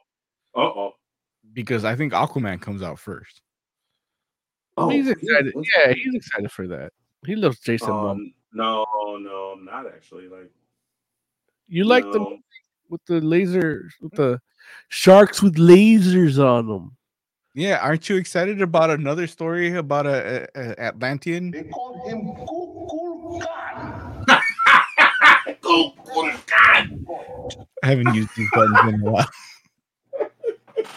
You got to turn him up a little bit, just a little bit, not a lot of it. No, you got to get. Well, he got his sound from the bootleg movie, or the trailer. He's got to get it from the actual Disney Plus release. Oh, I forgot that's there out it is. now. Yeah, you can do that now. You're right. Yeah, But, I actually, I almost refused to cut this little kid's hair the other day. Why? He was wearing a Black Panther shirt. Little Mexican kid with a Black Panther. Like, hey man, it's Talocan forever, not Wakanda forever. Hey man, why you gotta do division? Why can't it be both?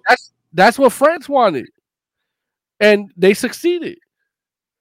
You know, if it wasn't for the wisdom of the Kukulkan, you know. They call him Kukulkan. The feather perfect God. The feather God. Yeah. Yeah, man. Look, you don't need to wear no Black Panther garb no more. We got our hero. Man. Listen. Unity, man. You didn't see the end of the movie? Unity. No, it's Unity, but he can still wear his feathered garb and his nose ring. He don't have to wear, vibranium cat shit. Like. Oh, wait, see how he minimizes it? No, but that's what I'm saying. Like, look, hey, we got our roots. You got your roots, and together we could do our shit. But we got our roots too. Let's get it roots. That's what I'm saying. A little Mexican kid was wearing a Black Panther shirt. I'm like, hey man, take that shit off, man. Put on a feather coat. You got to look like CeeLo in the Grammys. Look, Mo's like, listen, when you come to my barbershop, I need all these kids in little green Speedos. look, when the first Black Panther came out, I saw a little dude about 4 years old walking in with his like Wakanda shirt, like a Black Panther with Shuri, everything all, and that shit, it brought tears to my eyes. I'm like, man, this little kid. I'm like, did you see the movie? He's like, yeah, I loved it. I'm like, oh fuck, yeah, brought tears to my eyes. Then I see this little Mexican dude coming after Wakanda Forever with a Black Panther shirt, and I'm like, got tears to my eyes, but I was like that Indian where they threw the trash on them, like I'm like, oh man, gotta wear a Namor shirt, man. Namor, the child with no love. I need a Namor drop. I have it here somewhere. Do you really? Is it this one? I love them all. Sorry. No, I don't. Is it this one? No, that's not that. No, you son of a bitch. No more. There it is, dude. Do I have the actually? No. Oh, I do have the goats. Oh, jeez. So listen. So Aquaman 2 actually doesn't come out until December. It looks like. Oh, good. When does Flash come out? And when does Blue comes out? June, and Blue Beetle comes out August. Yeah, all right. That doesn't sound right. How are we getting a trailer this early? You must not be explaining it right. What are you talking about? Like, did we get an Aquaman trailer? No, why would we get it? It's coming out last. No, we did get an Aquaman trailer. It was a courtroom drama, wasn't it? I know I saw Mara there. Aquaman looked rough, though. Yeah, that was Aquaman's dad. Yeah, that was Aquaman's dad. Captain Jack Sparrow. Because that's that Aquaman's origin. Like, Jack Sparrow fucked the Atlantean. That's why he's all swarthy. That's why he don't look like Arthur Curry from the comics. Damn, Disney added. You're right. Flash and then Blue Beetle and then Aquaman. Yeah, that's what I'm saying. So I don't even care. I'm just mad that fucking Guardians comes out May 5th, man. Yeah. It's something here like, it actually makes sense because I don't have to go see it. Like I'm gonna do the show. Like, can somebody take on a Wednesday? Lackadaisy that's that's been going on for like an hour. You do what now? Oh, take that off. Is that what you wanted? It's been distracting me the whole time. I can do it. Oh, you got it, Mo. I thought I had it, but it's not even here. Terracline chat asks, did you guys hear that they are making a live action Minecraft movie with Jason Momoa? I did hear they're making a Minecraft movie. Did he hear that news 4 days ago? Sorry, say what? Did you hear the news 4 days ago when it was April 1st? Yeah. April Fools? Yeah. That's funny. Look, I did hear they were making a Minecraft movie. It didn't even occur to me it might be an April Fool's joke. Maybe it was. I don't know. No, I'm seeing. I didn't hear anything about I'm Jason seeing it Momoa. as a story from like today. Yeah, I didn't hear anything about Jason Momoa though. Yeah, well, yeah, it's good. Like that's another movie I'm not gonna see. I don't play Minecraft, so yeah, I don't give a shit about no Minecraft. And from what I hear, like people that actually get on Minecraft aren't really playing anyway. They're just like building stuff. That's the game. Or preying on kids. That's the game. Why would you say that? Why would you say that? That's what happens. Like people that play Minecraft, like that there's been reports of that. Everybody's talking about it. Everybody's saying it. I'm trying to find this one April Fool's thing that I saw that was oh yeah, Chris Pratt. He posted on April 1st that he was gonna be the voice of Mickey. Oh, that's not a great show. Yeah, it's not. It's typical Chris Pratt, just dumb shit. Yeah, he's not good at jokes that other people don't write.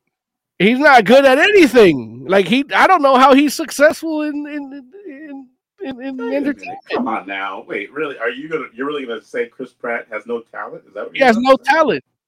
He has no talent. Chris Pratt has no talent. You guys didn't like him on Parks and Rec? That whole show sucked. I've never seen it. Really? I hated that show. Yeah. Oh wow. I tried watching. They're like, "Oh, you need to watch it," because one of my clients says that I'm like the Ron Swanson guy. Like he's like, "You're every time you have a saying for something." It's like I don't think I would do this because of this, and it's like you're so Ron Swanson. You got to watch it. And I tried watching it. It was the worst shit ever. Yeah. Oh, and then he's like, "Oh no, you got to watch the 3rd season." I'm like, "The fuck, like." How the fuck am I gonna watch a show at the 3rd season? Like, yeah, I have seen some Ron Swanson clips, and I could see the. Yeah, I mean, I've seen the clips, but it don't make the show good. Oh no, I've never seen the show itself. Yeah, I've just seen the some show of the clips. Garbage. Like you talk about the Office clones. This is like the worst. Like it's I think that's exactly when it came out too. It was after The Office got big. Yeah, it's not good at all. I tried watching it. It is. Oh, you're breaking Lawrence's heart. Look at him. I mean, Larry? Did you watch it? I mean, tell me different. No, I mean I've seen a couple episodes, like the first couple, and it was fine. It wasn't like it's not the best show in the world, but. It's just, I mean, for me, I was like, I don't think that the first season of Parks and Rec is much less funny than the first season of The Office. Yeah. I mean, and I know I know that you say, I know. Well, I was gonna say, I know you say you kind of like, hey, you tell the guy, don't. How am I supposed to watch a show in the 3rd season? And I get that. I agree with you. Like, you should be able to watch the show from the beginning. But what I can say to you is what I know, even though I haven't watched The Office, I know that The Office starts off one way. And by the time you get into like season 2 or 3, the end of season 2, season 3, it hits a different stride. No, it doesn't hit a different stride until like season 5. Okay. All right. Well, either way, the show changes. From season 1 to 2, there is a change, But season 1 is only 6 episodes, and then 2 is like the full 24 episode order, and those are gold. And then the first 6 are like tarnished gold, maybe silver. Yeah.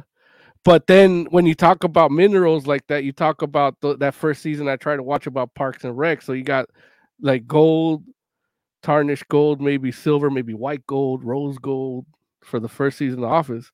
And then you just have shit with Parks and Recreation. I didn't think it was that bad, personally. Yeah. Look, Hey, Oz, like, we're reviewing Parks and Recreation season 1 next week. Please don't. But you know, like Oz, you have to watch it. That's it. You got to be the judge between me and Larry. So you have to watch it. You're going to review it. Aubrey Plaza's in it, though.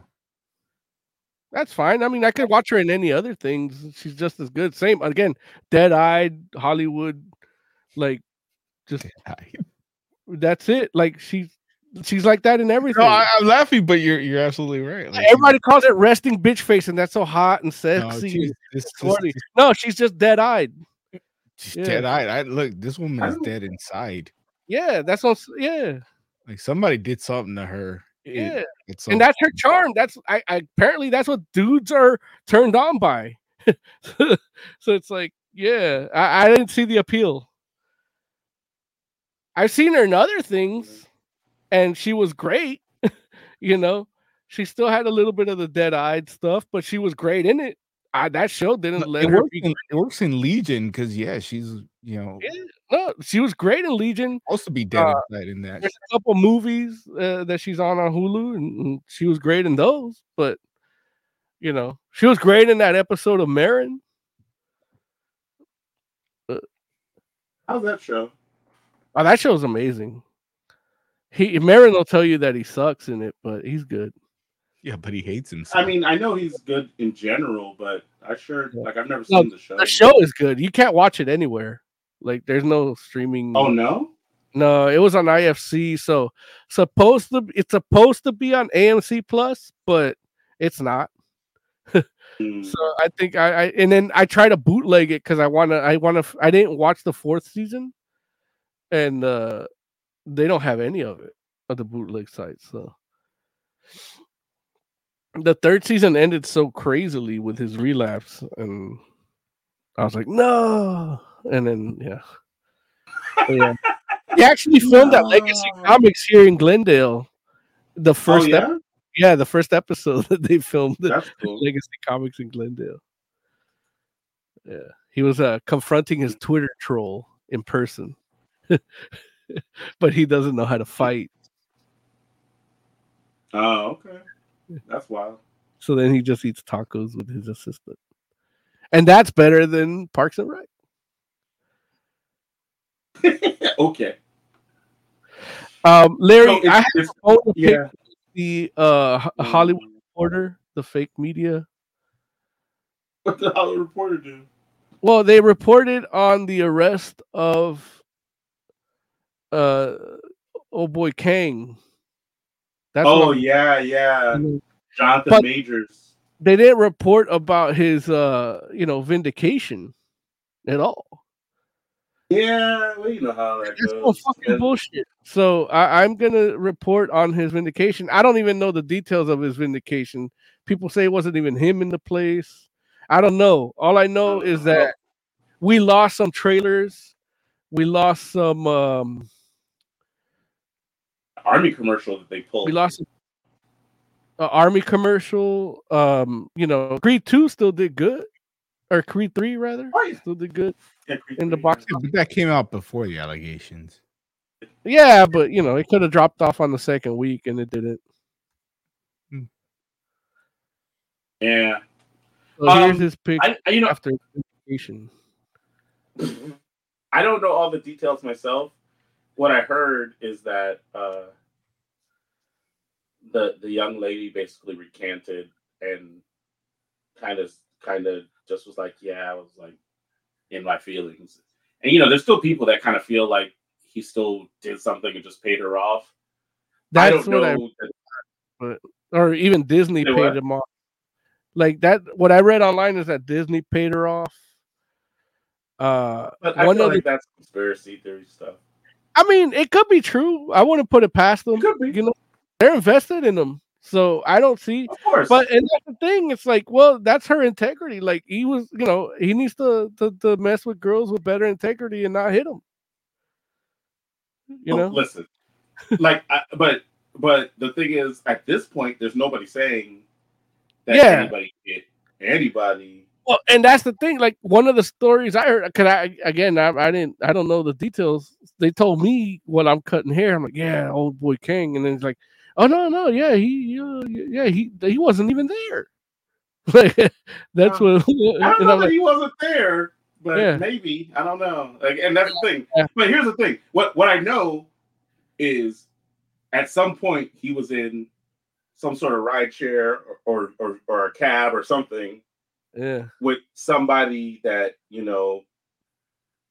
couldn't rely upon to be discreet, and he's too big of a star to be doing that. That's what I know. Yeah. Oh, those are facts. It's like, look, He and tried it's to not to say say like the Uber pool.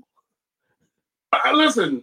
I mean, I don't know if Uber pool, like he might have just taken a regular Lyft or a regular Uber, like with his people or with whoever he was with.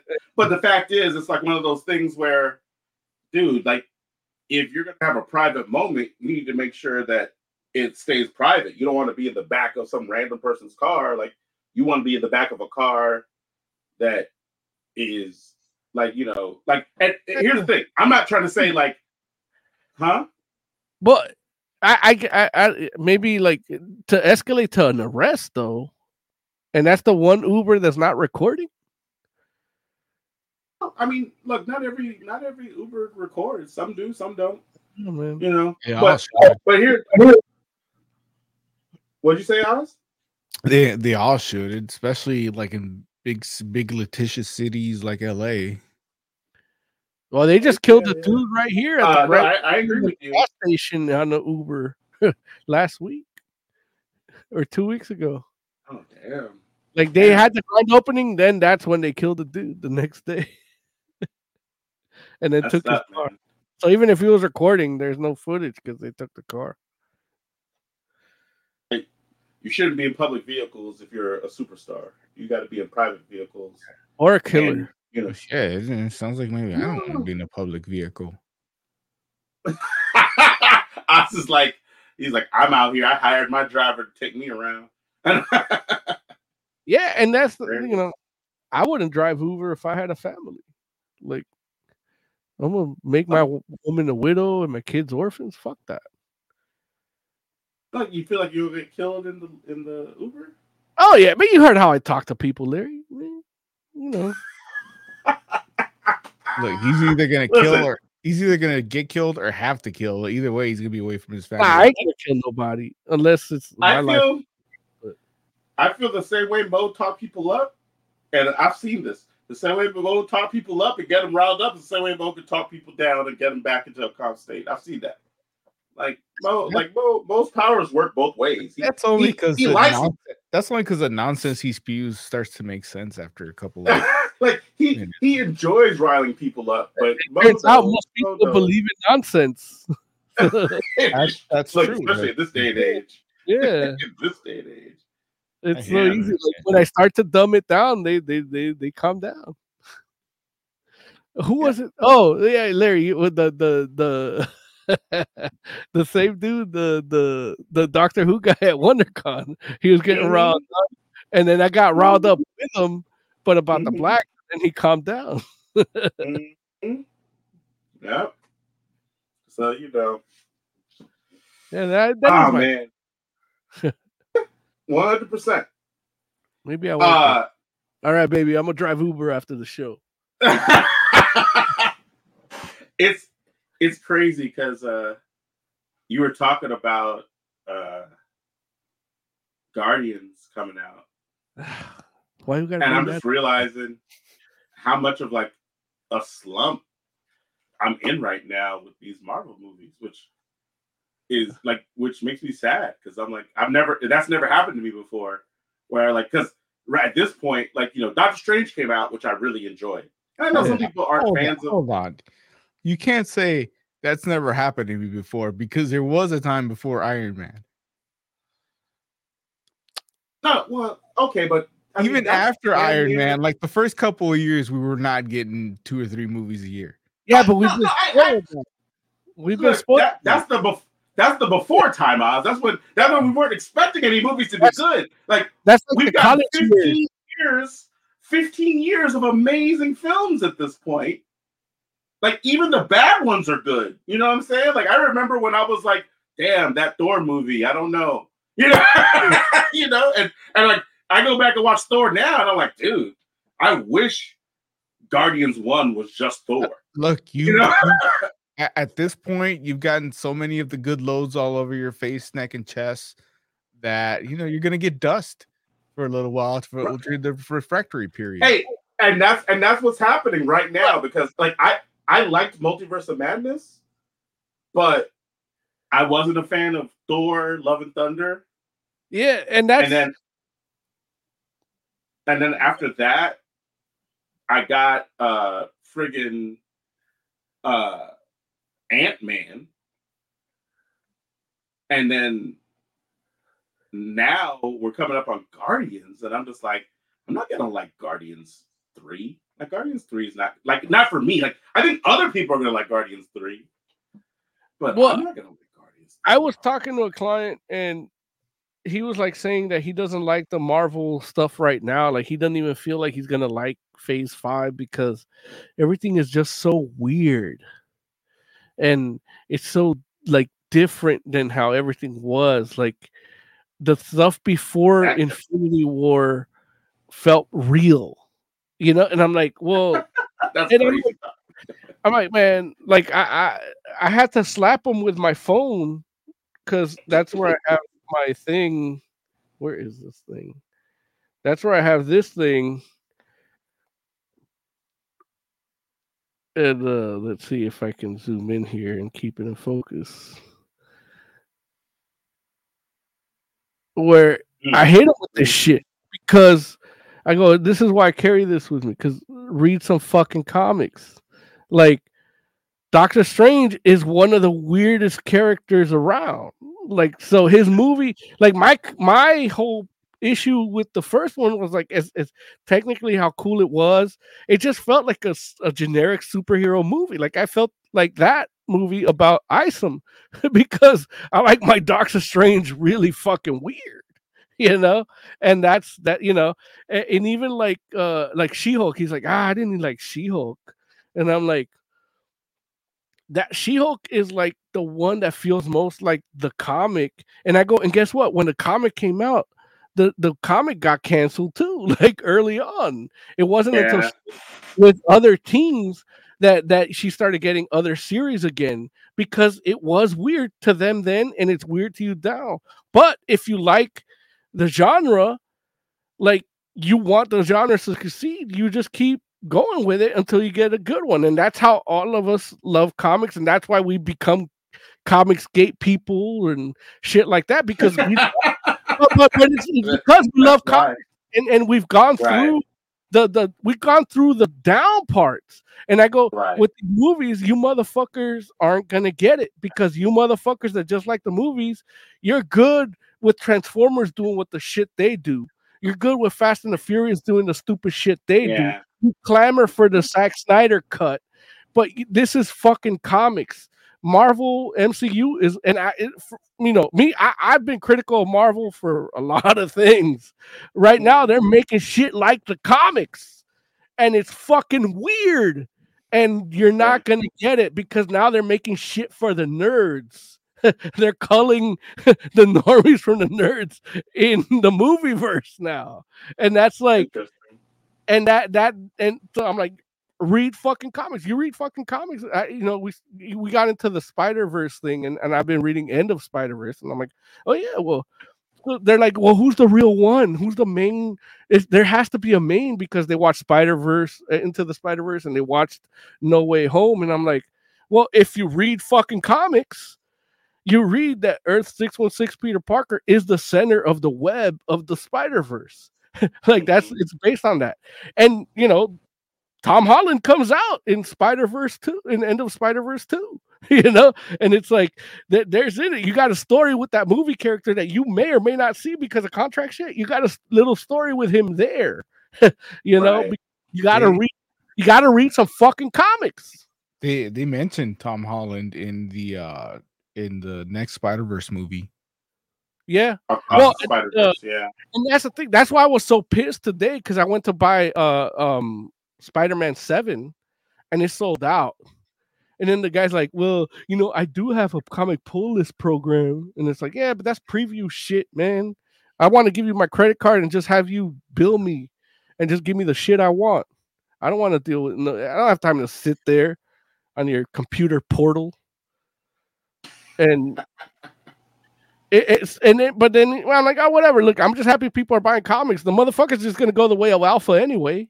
Like, it's not, we get new Spider characters all the time. They go nowhere. I told them, like, when's the last time you heard of Itsy Bitsy? No, but he's a Spider clone, new character that was a genetic mix of Parker and Deadpool. Ain't nobody talking about Itsy Bitsy. Ain't nobody talking about Alpha. Yeah. Nobody's talking about the midget Maria.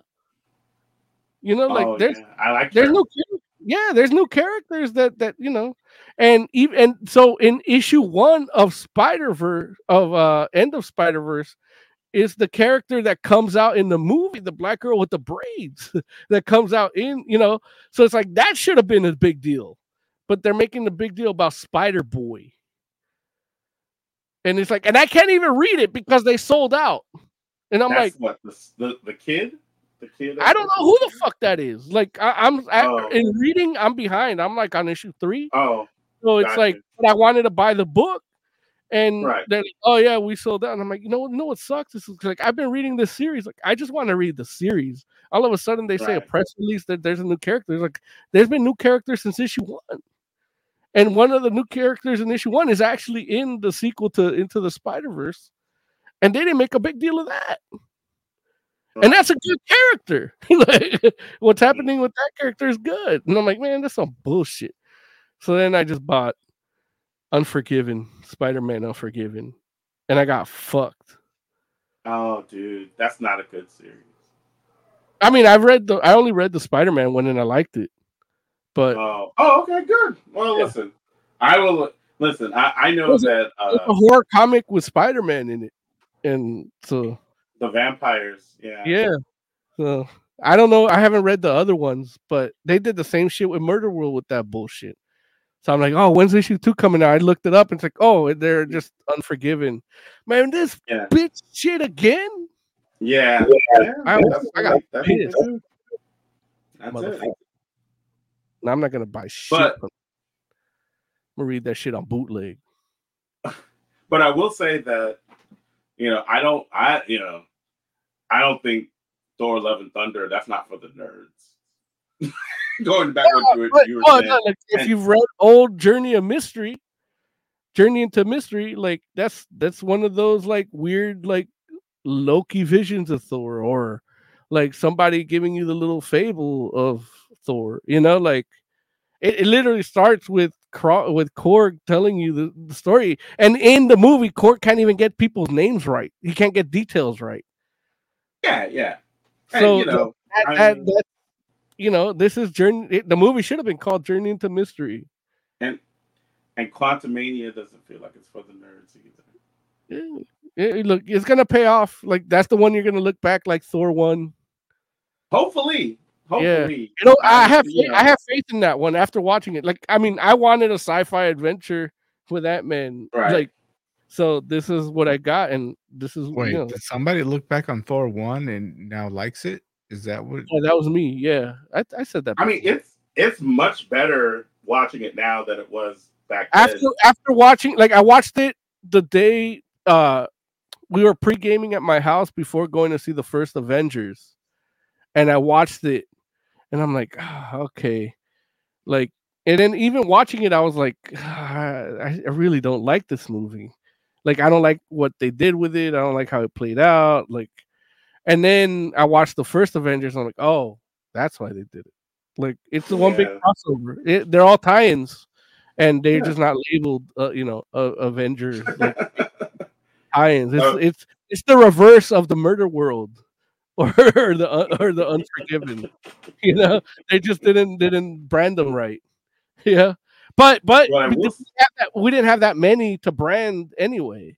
All we had was the through line in the after credit scenes to connect them, and then now I feel like they're more connected in story and theme that you don't have to really like do the weird thing. Like it's just one big universe, and you're gonna get it. But after Guardians, which again, Guardians might be fine for most people, but after Guardians come June, August 4.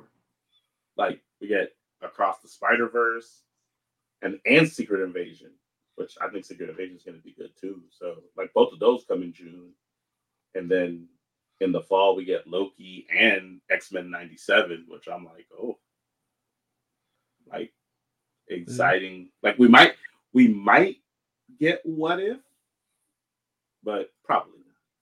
Well, Marvels we might get too. Marvels definitely comes at the end of the year. From what I hear, they're doing reshoots. Yeah, no, I believe that. And I'm looking forward to Marvels as well. Like I think Marvels is actually going to be a good flick. But I'm with the Comicsgate guys people on that one. Why?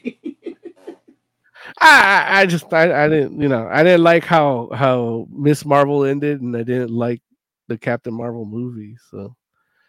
Oh, really? Yeah. You didn't like how Miss Marvel ended? Yeah, no. I mean, the ending should have been the fight like that she had in Pakistan. Like, I can see that. The actual superhero fight. There was no real superhero fight at the end, and and I get it. Like, it's a different way of telling the story, but like you don't want to do her gigantic stretchy powers, but you do it with light emissions anyway, and you still do the same powers, and it's not.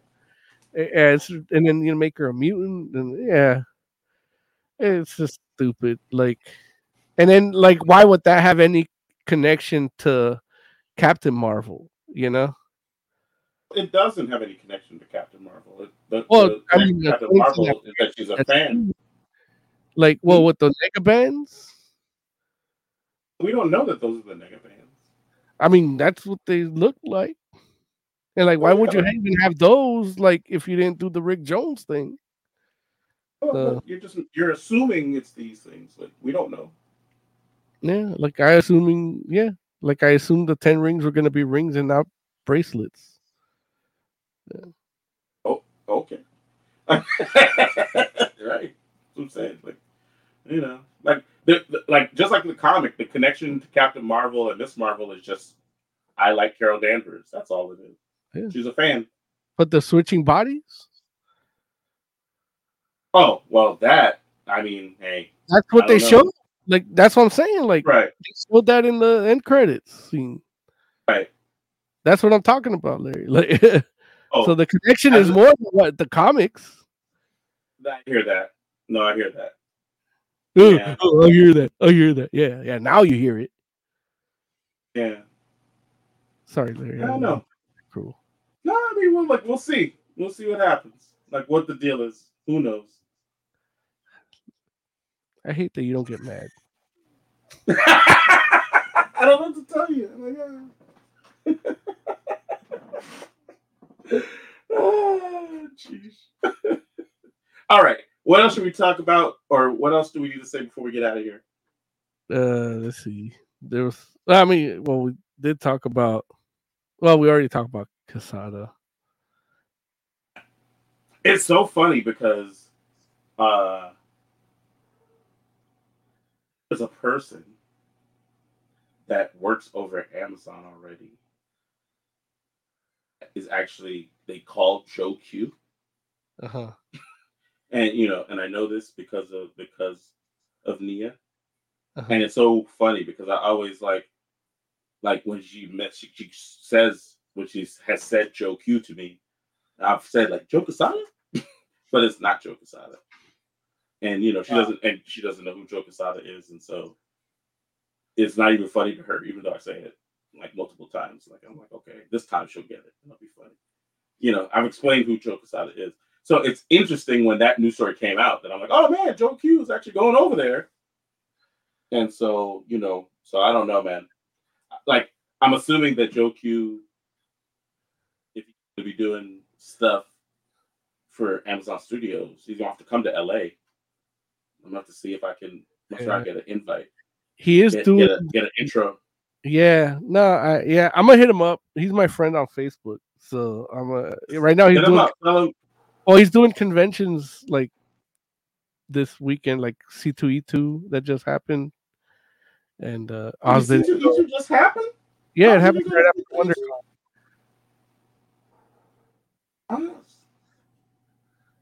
WonderCon. I'm busy. You should quit that job, Oz. Quit that job. You don't even like that job. But then I can't buy stuff. Sure you can. You buy the C2E2. Nah. Not if he don't work. He doesn't have enough. I need that job. Can't you see my addiction? It's all around me. So he's doing conventions now. So after convention, when convention season dies down, he'll probably come to LA. Dude, convention season is year round at this point.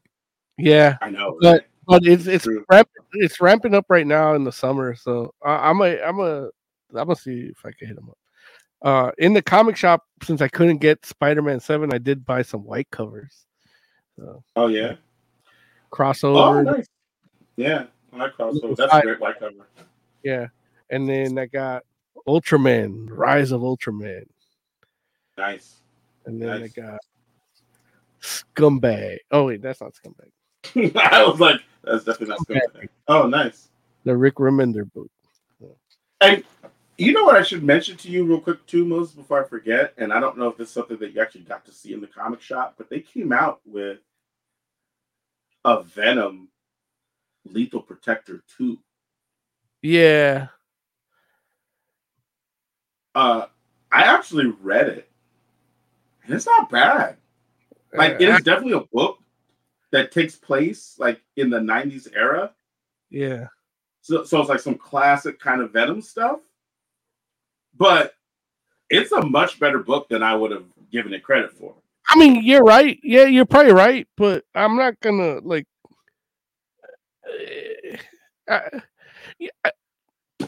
With the dark web stuff and the Venom stuff that I read, and those two combined, I'm like, I don't like knowing what's gonna happen to that Venom from the 90s with the whole Null thing and Klimtar. I'm like, yeah, I'm good. I don't need to live in the past. Like, I'll move forward and move away from that shit. Like, I don't care. Like, I mean, you talked about the Joe Fixit book in the pre-production tech.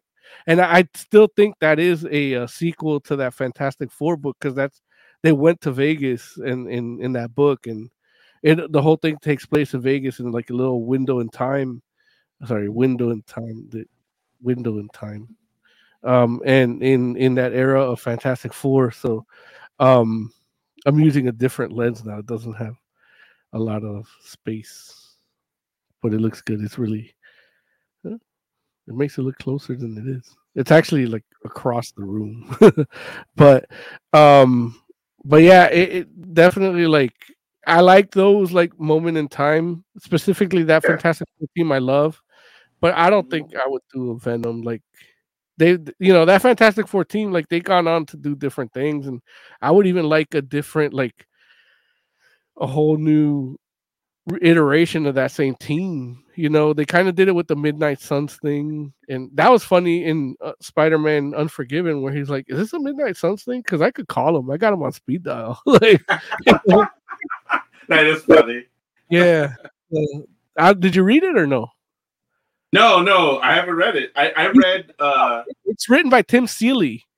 So I don't know if the other ones are, but that one is, and I like that's why I got it because I'm like, okay, it's a horror comic, and it starts off with Peter Parker's internal monologue saying, I don't like this horror shit. Like, yeah, I know spiders, but that's just generally creepy. But it's science. I don't do supernatural. Like, I don't like it. Right. Right.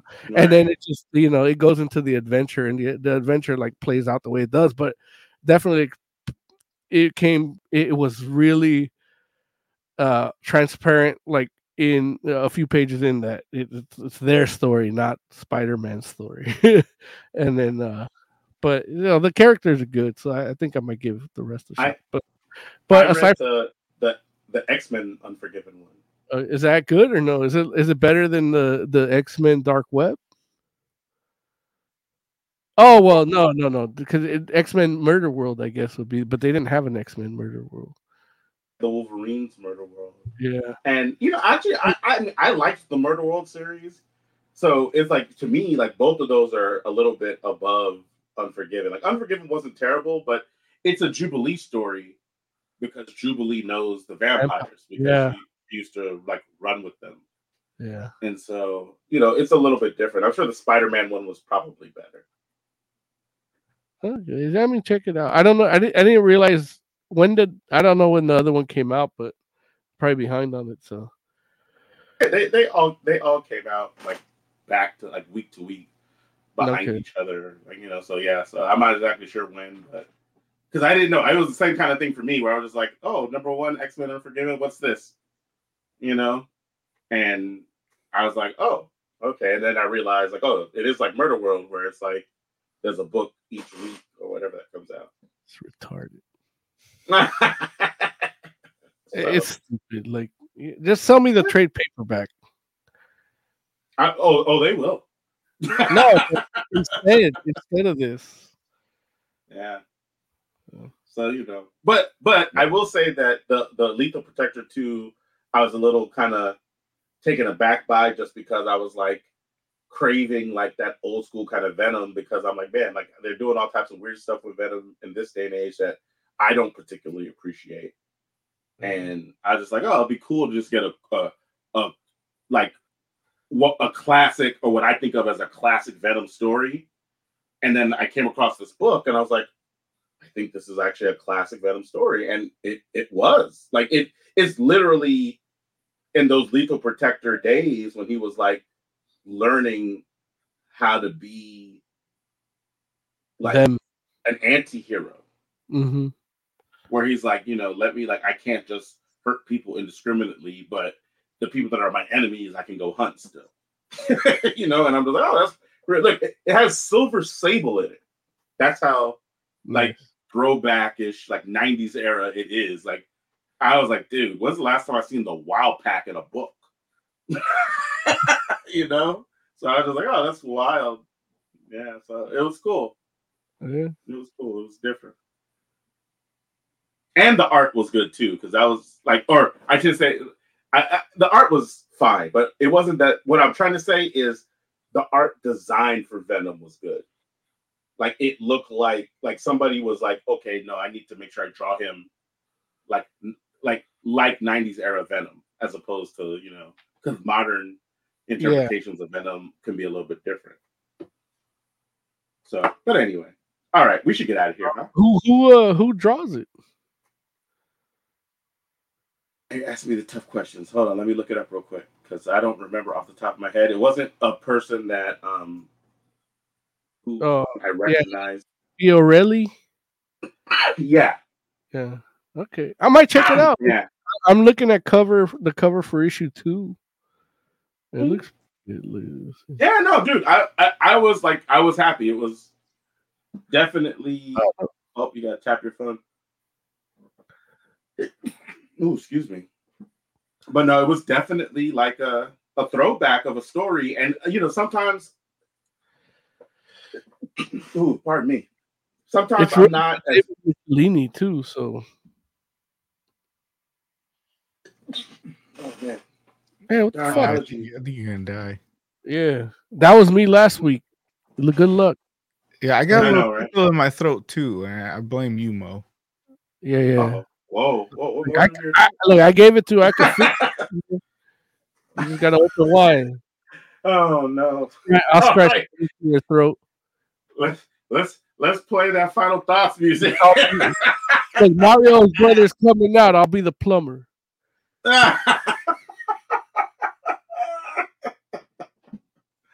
Oh, it's too funny. The show. That's what happens when the show goes too long. All right. How's score? Give me some final thoughts, man. Picard's still good. Like, this may be like the best season. Definitely for Picard. It might even be better than like Strange New World season 1. Yeah. Look, they're definitely going out with a bang on Picard, man. Ooh. I love it. And season 2 of Stranger World's about to start too, right? Yeah. Yeah, like probably like a month after Picard ends, and there's like 3 episodes left of Picard. So yeah, about a month and a half or so. Cool. We gotta start planning my birthday show because it is a Wednesday, I believe. Oh, is it really? Yeah, let me check my calendar. But aren't you going to be out of town? I'm leaving on the. Oh no, my birthday's on Friday. Never mind. You can still plan your birthday show though. Nah, it's all right. I'm gonna be out of town like from the 10th to the 17th or something like that. Oh, so you're gonna be here for your birthday? Yes. That's something tentative, yes. Yeah. I don't know if I'm gonna get hit by a bus or anything. So I'm gonna be in Aruba. Hey. I'm gonna lock myself I'm gonna lock myself in the storage unit and do ass. Final thoughts, Mo? What's that? You saw me slap people with buy some fucking comics. Get a shirt that says that on fantasticforum.live, so Larry can go to the comic shop and secure my copy of Spider-Man 7. And then, we still have WonderCon stuff coming out. I've been editing that stuff. I'm still waiting for Larry to give me my voice recorder. And then, oh, God damn it. Jeez. Yeah. So, but you got more stuff coming down the pike. So you're only going to find out about it if you hit subscribe, like, and hit that bell. For the entire Fantastic Forum, thank you all so much for hanging out with us. We do appreciate you. We'll be back next week. Let us know what you like, what you don't like, okay? We're the Fantastic Forum. Good night.